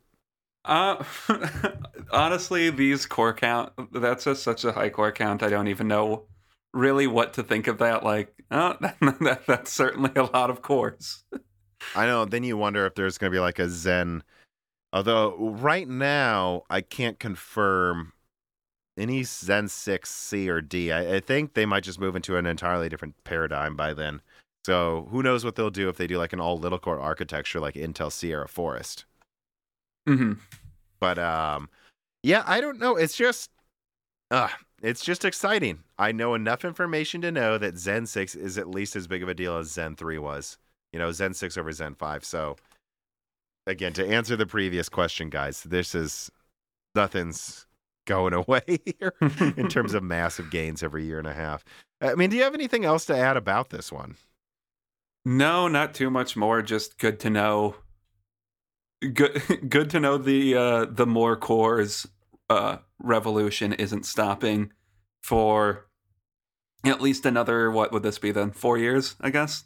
Well, yeah, when I started hearing some updated information recently, which I haven't leaked yet, about like Turin and where the core counts could already go, I'm like, when does this stop? Are we really going to like 1,000 cores with Zen 7 or Zen 6 or something? Like, when does this stop? Like, when does the customer say, hey, when we said we could keep scaling this software with as many cores as you throw at us, I guess that was a bit of hyperbole. It isn't scaling past 800 cores or something, you know? When does that happen? But everyone I ask says maybe around 1,000, but it's hard to say. That there are just some applications that can really, really benefit from ramping it up that much. I am Patty Cakes writes in, and he says, as an inverse to the latest HDDT video, not really gaming hardware related, I want to say that Intel has already proven that they can get a lot of work done in very little space with E-cores. Has there been any word if they're going to double down on E-cores in the server at some point? ARM is already starting to eat some of the server market with Ampere and AWS Graviton, just using the silicon more efficiently and not building things that rarely get used in their workloads like AVX 512. Do you see Intel having something like a 4P plus 128E core monstrosity at some point for Xeon, or is that just wishful thinking? Well, I think you're lowballing what it would be. It'd probably be like 8P plus like 800, you know, whatever, 96E or some craziness.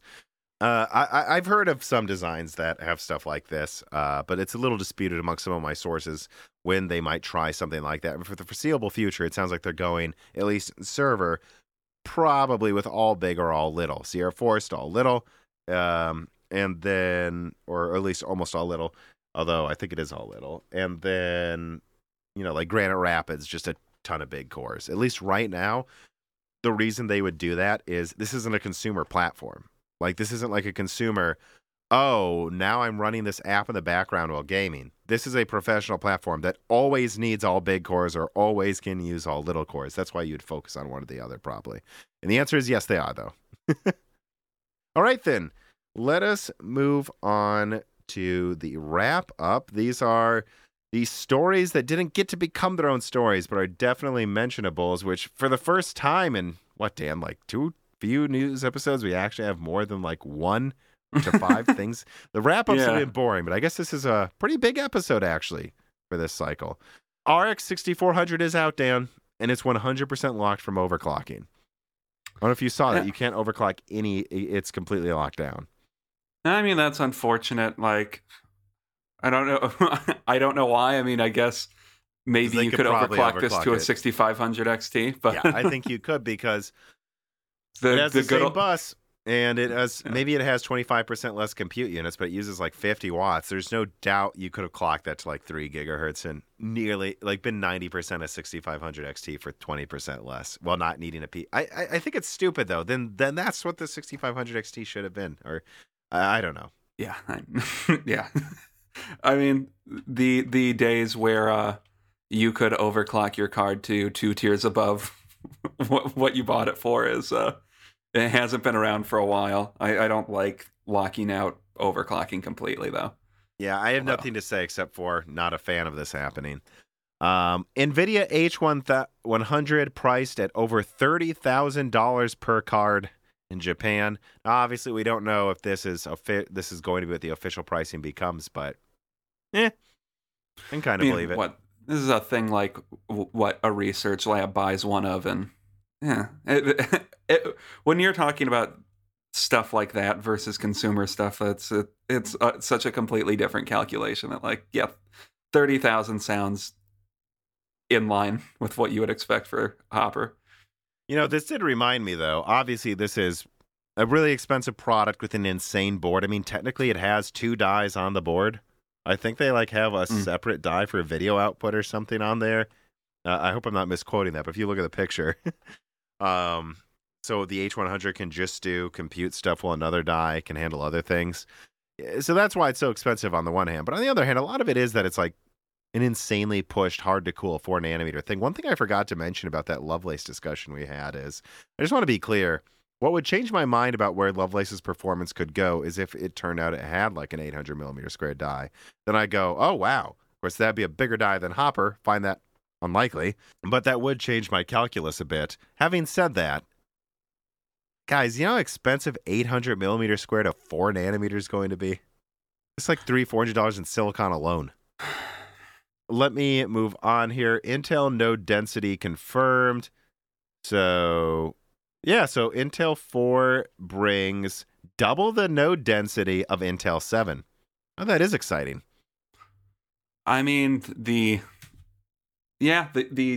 dumb brain math is like, well, that's about in line. I mean, I guess to put a feather in the cap of a previous comment here, though, it is worth mentioning that Intel 4's density will be competitive, if not slightly better than TSMC 5 nanometer. So 4 nanometer, but of course, by then their 4 nanometer will be out, I guess. Yeah. So, but I guess you could argue if Intel 4 works perfectly and comes out on time early next year, that it is actually almost caught up to TSMC's 4 nanometer. So they're getting close then. Yeah, and if TSMC does have an issue on 3 nanometer, maybe Intel will. I don't see them really beating TSMC so much as tying. Yeah, or if they do end up pulling ahead of TSMC, it's not going to be like the advantage TSMC had against Intel a couple years ago. Yeah. All right. So here we have Zen 3 announced for Chromebooks. Woo! I mean, I don't know what to tell you guys. It's just Cezanne, as far as I can see here, with Vega and Zen 3. This is not any other rumored die. This is... I don't know really what to say about this. Not much. Moving forward. Oh, NVIDIA only paying $5.5 million for lying about the income from crypto sales. A lot of takes on this were just... I'm sure people thought this was a perfectly reasonable amount, right, Tom? Yeah, everyone's like, this is pocket change compared to the money they made lying to investors about where their income was coming from. When stuff like this is proven about like lying to investors, maybe the punishment shouldn't be, I don't know, orders of magnitude less than what they made off of it. Yeah, just to be clear here, if they sold an extra 1 million cards, they had to pay an extra they paid $6 per card lot from this lie, which they sold more than an extra million. So this is nothing. This was just cost of doing business. Well, here. graphics cards famously cost $5.5. Yeah, so this is double, right? Yeah. Digitime reports that Z4 could launch in Q3 next to Raptor Lake. So I don't have much to say about that, except that that's always been within the time frame of expectations. That's exciting if that happens. And again, my understanding is Zen 4 was always planning to come out by Q4, but that they could almost launch it now if they actually wanted to. It's just they want DDR5 to be ready, but maybe they'll pull it up even more. When I say ready, DDR5 prices to be much lower. But it'd be interesting if they just pulled it up even more, just so they can say they're out before Raptor Lake, which might be wise. Alder Lake HX specs leak out. I really don't have much to say to here on this one. You know, they've got the i9 12900 and 950 HX. This is again putting desktop Alder Lake into a smaller SoC for laptops. I mean, what are we looking at here? 16 cores at 5 gigahertz with base clocks of 2.3 gigahertz because it's a mobile variant. I will say the one weird thing here is the i5 12450 HX. So 4 big core, 4 little core, calling it an i5. That's kind of odd. Well, what do you mean? Do you think that should be called an i3? I don't know. No. Why is it less than some? I don't know. I just find that interesting. Yeah. Do they really need to cut this down that much? I bet they don't make a lot of those. And then let's see. Intel buys Siri, a Finnish graphics IP competitor. I don't have much to add to that, except this is another example of I do not believe Intel is going to just cancel Alchemist and walk away. They clearly are in it for the long run, even if their feet get bloody running in this long run to make Intel graphics work well or be competitive. It might be a long road, but I see all evidence they're just building for a long fight long term. Intel confirmed Meteor Lake had powered on, which I thought was funny because I had already known 2 weeks ago they had powered on desktop Meteor Lake. And I did add that clarification on Twitter because Intel already announced Meteor Lake had powered on. I just want to be clear. Intel has now powered on desktop Meteor Lake, guys. And this was so surprising to some people on Twitter that followed me because they're like, some websites were like, wait, I thought Meteor Lake is mobile only. No, guys. Meteor Lake is a full generation launching less than a year after Raptor Lake to desktop with much higher IPC than Raptor Cove. It's going to be exciting, and it's on schedule, like I keep saying. LHR is fully bypassed by NiceHash. So I want to be clear about that. You don't have to download some weird thing. This is like a default mining program. Now 100% goes around LHR for NVIDIA graphics cards mining. So that LHR is gone. I don't know if I've heard of. Is NiceHash a yeah, that's like the most Ether popular one. Okay, no surprise. Miners are going to figure out how to make their money. Yeah, and a question people ask me from time to time that I don't know the answer to is, will Lovelace have LHR? I don't know. Doesn't matter. Activision shareholders greenlight acquisition by Microsoft. FTC investigation is starting to sound more and more serious. I don't know if you have anything to talk about on this really, Dan, but it does sound like that FTC inquiry into Microsoft buying Activision is becoming more and more like it might be blocked. I mean, I haven't read any like new info or anything that I haven't talked about with you previously, or it just seems like the FTC is serious to go into the final one as well. They're also investigating the Sony acquisition of Bungie. Seems like the FTC is just getting somewhat serious about monopolistic practices in the gaming industry in general. I think the Microsoft one would be the more likely one to get sure. blocked, but it would be interesting if both of them got blocked.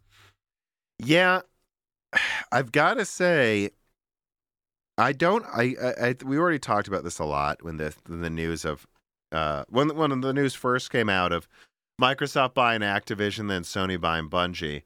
I just do not understand the people cheering for these types of stories. It's like, yay, more control over consumers. Yay, consolidation. From where I'm sitting, block all of it. I'm sick of these companies becoming bigger. Everything. Block every acquisition. That is like these people just we like what was it like in the show 30 Rock? Like there was like what was it like Heinz like what is Heinz Halliburton is a sensible acquisition, a sensible merging that allows synergy between ketchup and military contracts. It's just this is just getting. This isn't that crazy, of course, but it's just like, do we really need a few entities to own everything? Yes, we do. I mean, the only thing I'll say is I do legitimately hope like Sony buys like Konami or something, because someone else needs to run that company and they have a lineage with that stuff. But besides things like that, I really just hope a lot of this gets blocked, because I am tired of this consolidation. It could lead to a very scary, overpriced world of like just ridiculous $200 per year required cable packages to play half of the games. It would suck. Yeah, I mean, yes. Once again, we've talked about this before. Nothing good is going to happen to you for any of these acquisitions happening. It at best doesn't affect you. Yeah, really. And at worst takes things away from other people or allows a company to jack up prices on something or have more control. It's not a net gain for the community, guys. Yeah. Let us move on, though. That is the rather lengthy wrap-up section compared to at least the previous few news episodes. Let us now get to the final reader mails. MCH writes in, on your point on SSD I/O unit changing rendering, not sure what that means. He says, here's something NX Gamer said on modulation in his Unreal Engine 5 demo video around the 1850 mark. He said, on modulation, PCs are just going to have to brute force it, so you're going to see a bigger demand on VRAM, just like we did last generation when I told everyone before it started, do not buy 2 gigabyte cards. 8 gigabyte cards are not going to cut it this generation, potentially 12 won't. And know that you're going to look at 16 gigabytes as a minimum soon, as it's unlikely that PCs will get standardized custom hardware for I/O processing like the consoles have. Do you expect VRAM requirements to raise sharply as developers try to brute force it on PC like NX Gamer suggested here? So I put a lot of thought into this question, actually, and here's what I'll say. Right now, I have no trouble running 4K even with ultra textures on my 8 gigabyte 3070 and the overwhelming majority of games. I'd say 10% of the games I play require turning down textures, and almost none of them require lower resolution that's noticeable. And I paid $600 over a year ago for this. I'm happy. Now, what happens near the end of this gen, we're going to have to see. But, let's say 4 years from now, I'm not going to be mad if I, for some reason, still have my 3070 and I can't run 4K Ultra. I won't be mad if that happens 2 years from now. This was a mid-range card from 2020. Why 4 years later would I be mad I have to turn down some settings? I won't. I'll probably have upgraded by then, and I'll have saved money by not buying a useless 3090 that didn't need 24 gigabytes of RAM. I think 10 gigabytes was an issue if you're spending like $1,000, like a lot of people did for a 3080. But you get what you pay for, and I don't know. Let's just say someone, and then I think anyone who buys a 3070 after this, they're going to be like used ones in a year from now on eBay for $250, just like 1070s became that price. So I don't know. I just also point out that the Xbox Series S has 10 gigabytes of RAM total. So brute forcing VRAM would be an 8 gigabyte card compared to a console almost only having that much total. So, and I assume if you pay like $250 for an 8 gigabyte 3070, you're okay with 1080p. I don't know. I don't expect VRAM requirements to raise sharply. Anyways, too, after this year, 8 gigabyte is definitely for 1440p or lower, but I don't know. I think eventually, yes, devs will require 16 gigabyte GPUs and 32 gigabytes of DDR5. But that alone there, 16 plus 32 is 3 times the RAM of the consoles. I think that's brute force right there. I don't think 16 gigabytes is going to be like a minimum anytime soon. I just don't. And again, even the games that require that, that's going to only be the games that make full use of, like, presumably we don't have proof of it yet besides kind of Ratchet and Clank, That the only games that make full use of PS5 level asset streaming will require this anyways. Most games won't. Most games right now I play, guys, can fit all of 4K in 6 gigabytes, let alone 8. Like 55% of games don't even need 8 gigabytes actually. The idea that they're going to have to brute force I/O by using the GPU's RAM, I think, probably will happen to some extent. I mean, if it needs to use the GPU's RAM to to stream assets onto it successfully, or to have that I/O successfully, then yeah, they're going to need to increase RAM usage. But on the other end of that coin, I mean, on the other side of that coin, I don't think game devs are going to suddenly switch to start having requirements for people that are going to have start having requirements that 90% of systems don't fulfill, because that would be stupid of them to do so. So maybe once we get to like mid-generation to late generation, maybe you'll start seeing 12 or 16 gig requirements, but I don't think you'll see that in 2024. Maybe 2025. Not for 1080p. Definitely not for 1080p. For like 4K, maybe 12 gigabytes for 1440p or something.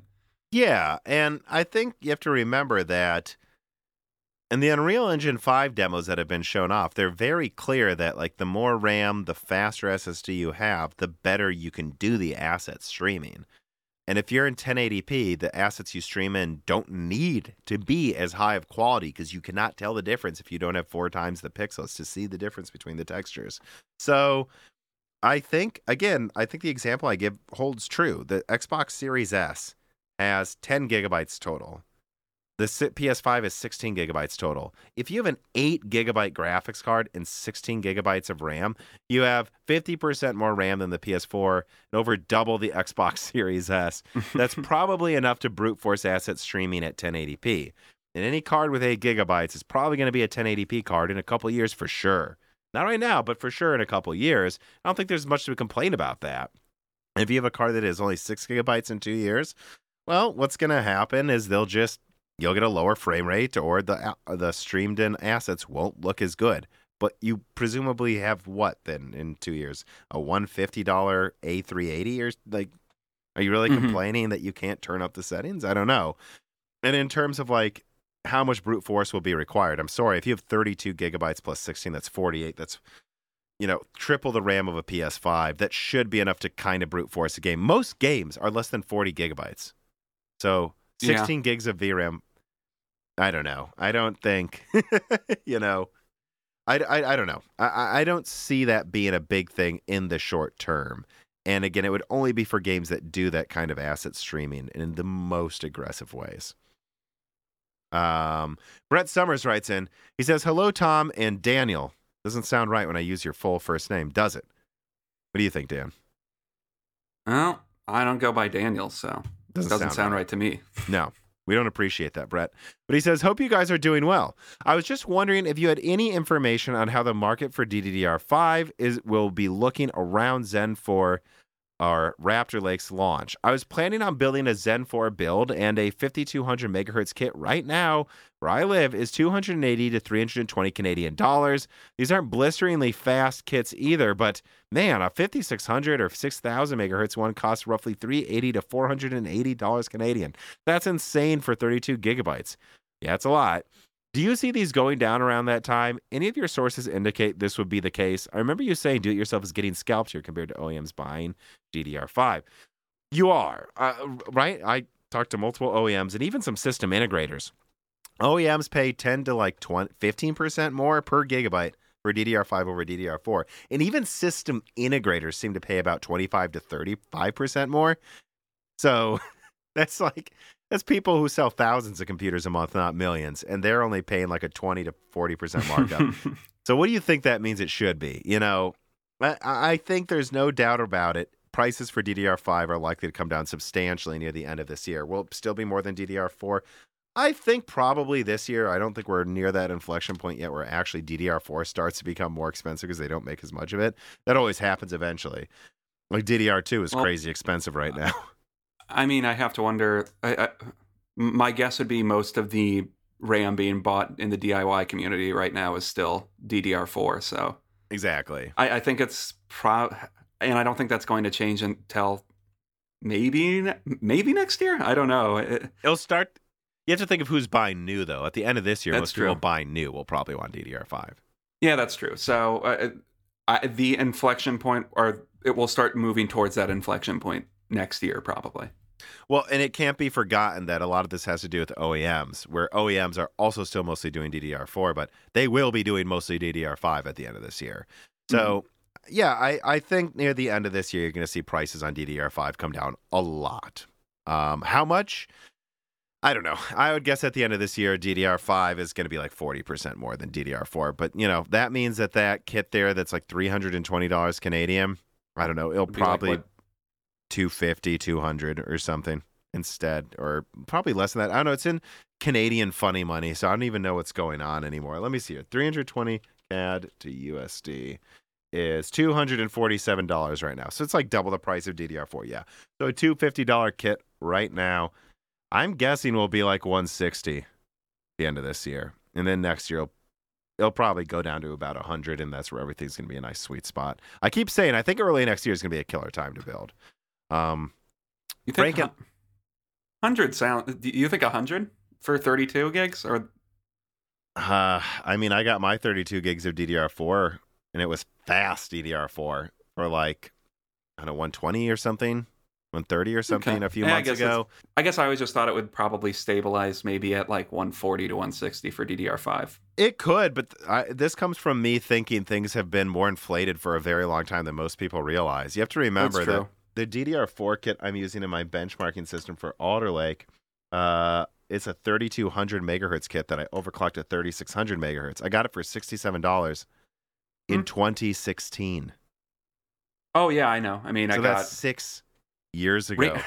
And RAM prices are always weird. They fluctuate. They fluctuate a ton. Yeah. Yeah, I know, but I'm just saying, like, we've been going through a period where RAM's been worth a boatload, and I wouldn't surprise me if early 2023, after overproduction crashes, people going outside not wanting to game as much, we see a similar pricing crash in RAM prices that we saw in like 2015 and 2016. I'm not saying it will happen, but yeah, if it does, why can't DDR5 be the price I paid for RAM 6 years ago? I don't know. Maybe. Maybe I'm too optimistic, though. Frankenhaas writes in. He says, "Hi, Tom. I wonder if Alder Lake i7s and i9s are more competitive with the 5800 X30 in gaming, specifically when disabling the E-cores.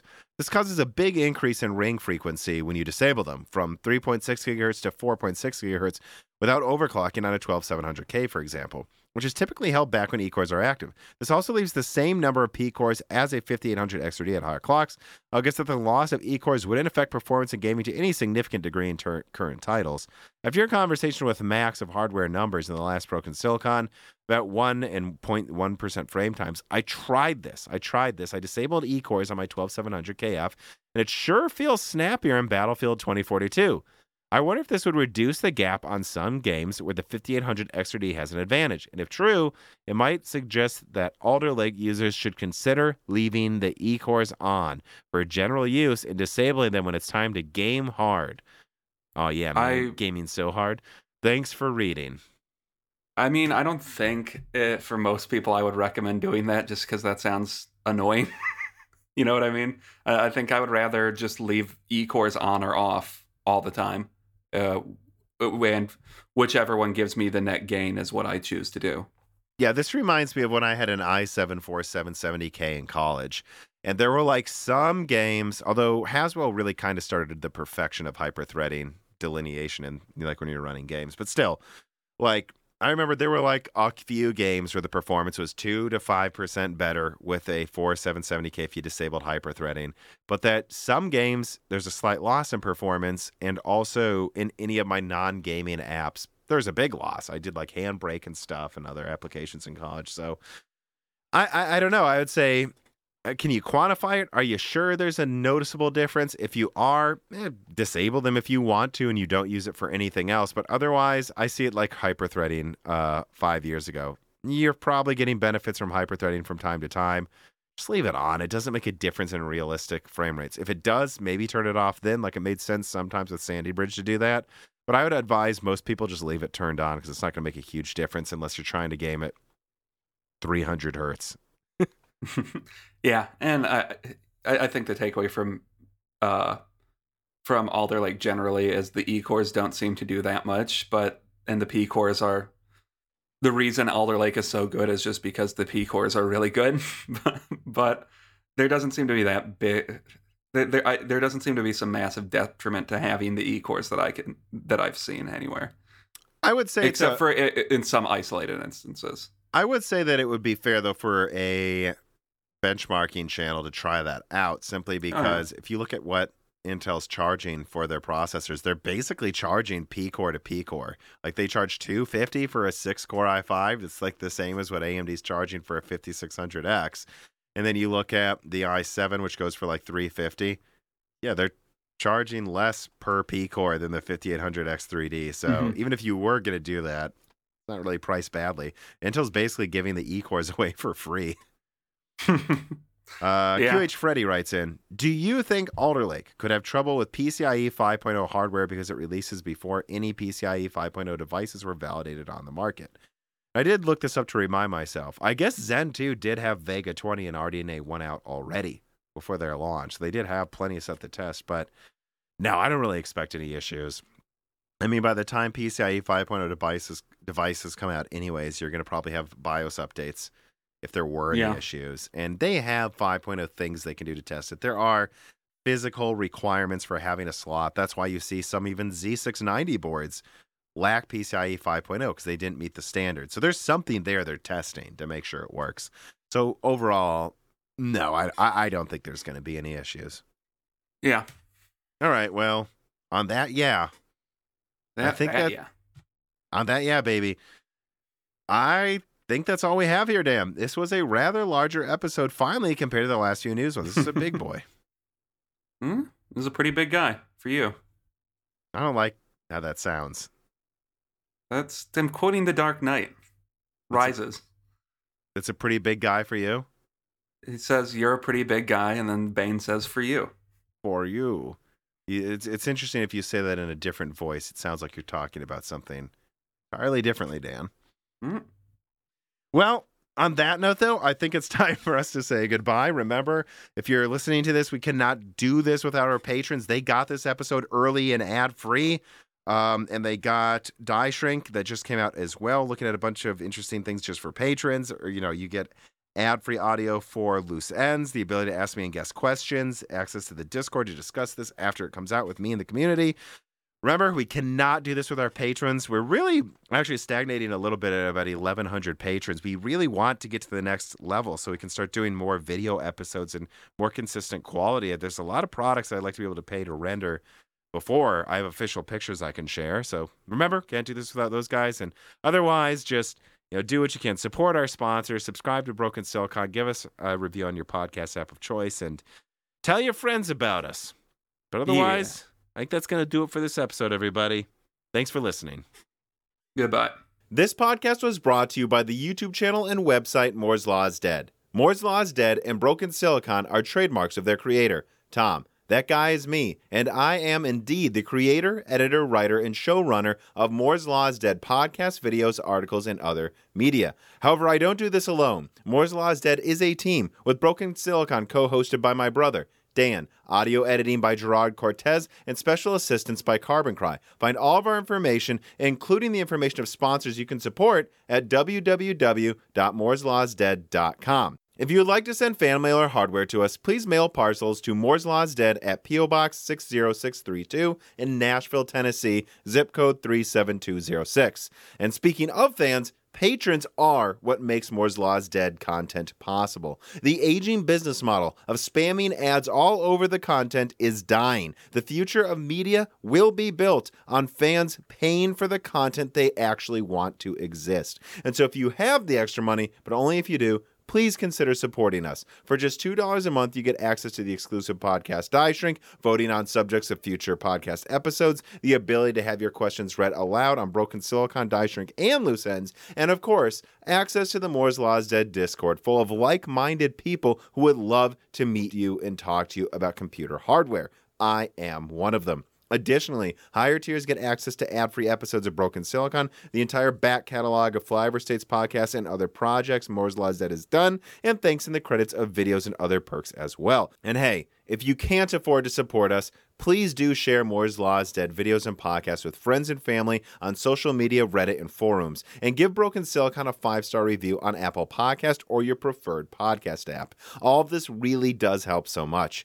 And if you'd like to advertise on the podcast, hire Tom for consulting, or are a person of interest who would like to be a guest, please reach out to the email address mlhbdead@gmail.com. But as I said, this podcast would not be possible without its patrons supporting it, and so now it is time to give a personal thanks to the greatest of the fans. The following supporters are at the 10 gigahertz or higher producer levels: Brad Medlin, Drita Full, AV, Anthony Gareffa, Greg Pataki, Muhammad Akwari, Brett Jones, Aaron Close, BBC 1600 XT Big Sexy, Jan Rauner, Daniel Hyde, Ivan K, Brian Riggleman, Joaquin Hagen, Sam Miller, Deke, Thomas Rupp, The Mechanical Philosopher, Terrence Herod, SNES Chalmers, Tom Bailey, Greg T. Wanchik, Andrew S., Dane Galanowski, Daniel D., MJB1, Eric Jackson, Justice Brennan, Sammy Good, Valco Malev, The Boss Haas, I Love You, Lynn and Jim, Spam G. Spamtram, Jonathan, Jeremy So, General Gyps, Blake, Franco Frederick, Matthew Lazier, Jensen Wang, Nathan Mose, Azira, Gregory S. Acker, Dominique Koch, Jake Dude 23, Jake Martin, My Name is Nobody, Caillou Markelli, Hard4Room.com, Original Ross, Slicky, Stefan, Martin, David Cowden, Ricky Tan, Christopher A. Butler, Jeremy Scalen, Sarcasio, Stephen Hart, Jason B., Meat and Pork, Stu, Tim Robb, Luis Correa, Ian Clifford, Jesse Jeskowiak, Travis Gooding, Holden Mobley, Nanny and Chris Rich, Deepest Learners, Mad, Sutsu Taylor, Stephen Coates, Michael McGee, Medjman Oshley, Sammy Malas, Greg, Trini, Patrick Gross, Amiable Chief, Brett Summers, Danny Nugent, Arcane 311, Tommy, Kunden, Brucha, Mark Mitchell, John Wisink, Delman Peterson, James Anderson, Y. Truey, Mark Raidmaker, Seth Dommings, 3DS Boy 08, Al Buma, Norithiel, Matthew Landavazo, Stefan, Cole Addict, Henry Chang, Judson N, F7GOS, The Grid, Michelle Pell, D31337 Antics, Jason Bowen, Noah Nocoella, Hexa Puma, Chrysantine, Jerome Ferriera, Izabeat03, Desist, Thomas A. Teff, Klein Britannian, DNA Tech 50C, Desert, Axel Cisneros, Royce Meyer, Charles Russell, Reginald Aria, MORF1US, Teak Autumn, Jackson Miller, JSMMH, Sandy Garrido Saunderson, David Eastland, Fire Falcon on YouTube, Andre Jacques, Game and Sixth Reagan, Jeff Sandler, Eric Osborne, Loophole 35, Winstar, Joker, James 1 Rounder, Raider, Corey, Leonard, and Semi Molas. Of course, thank you to Sahara for the music. And geez, thanks I got through that. I'm falling asleep, everybody. Sorry if I stumbled through some of those. Take care.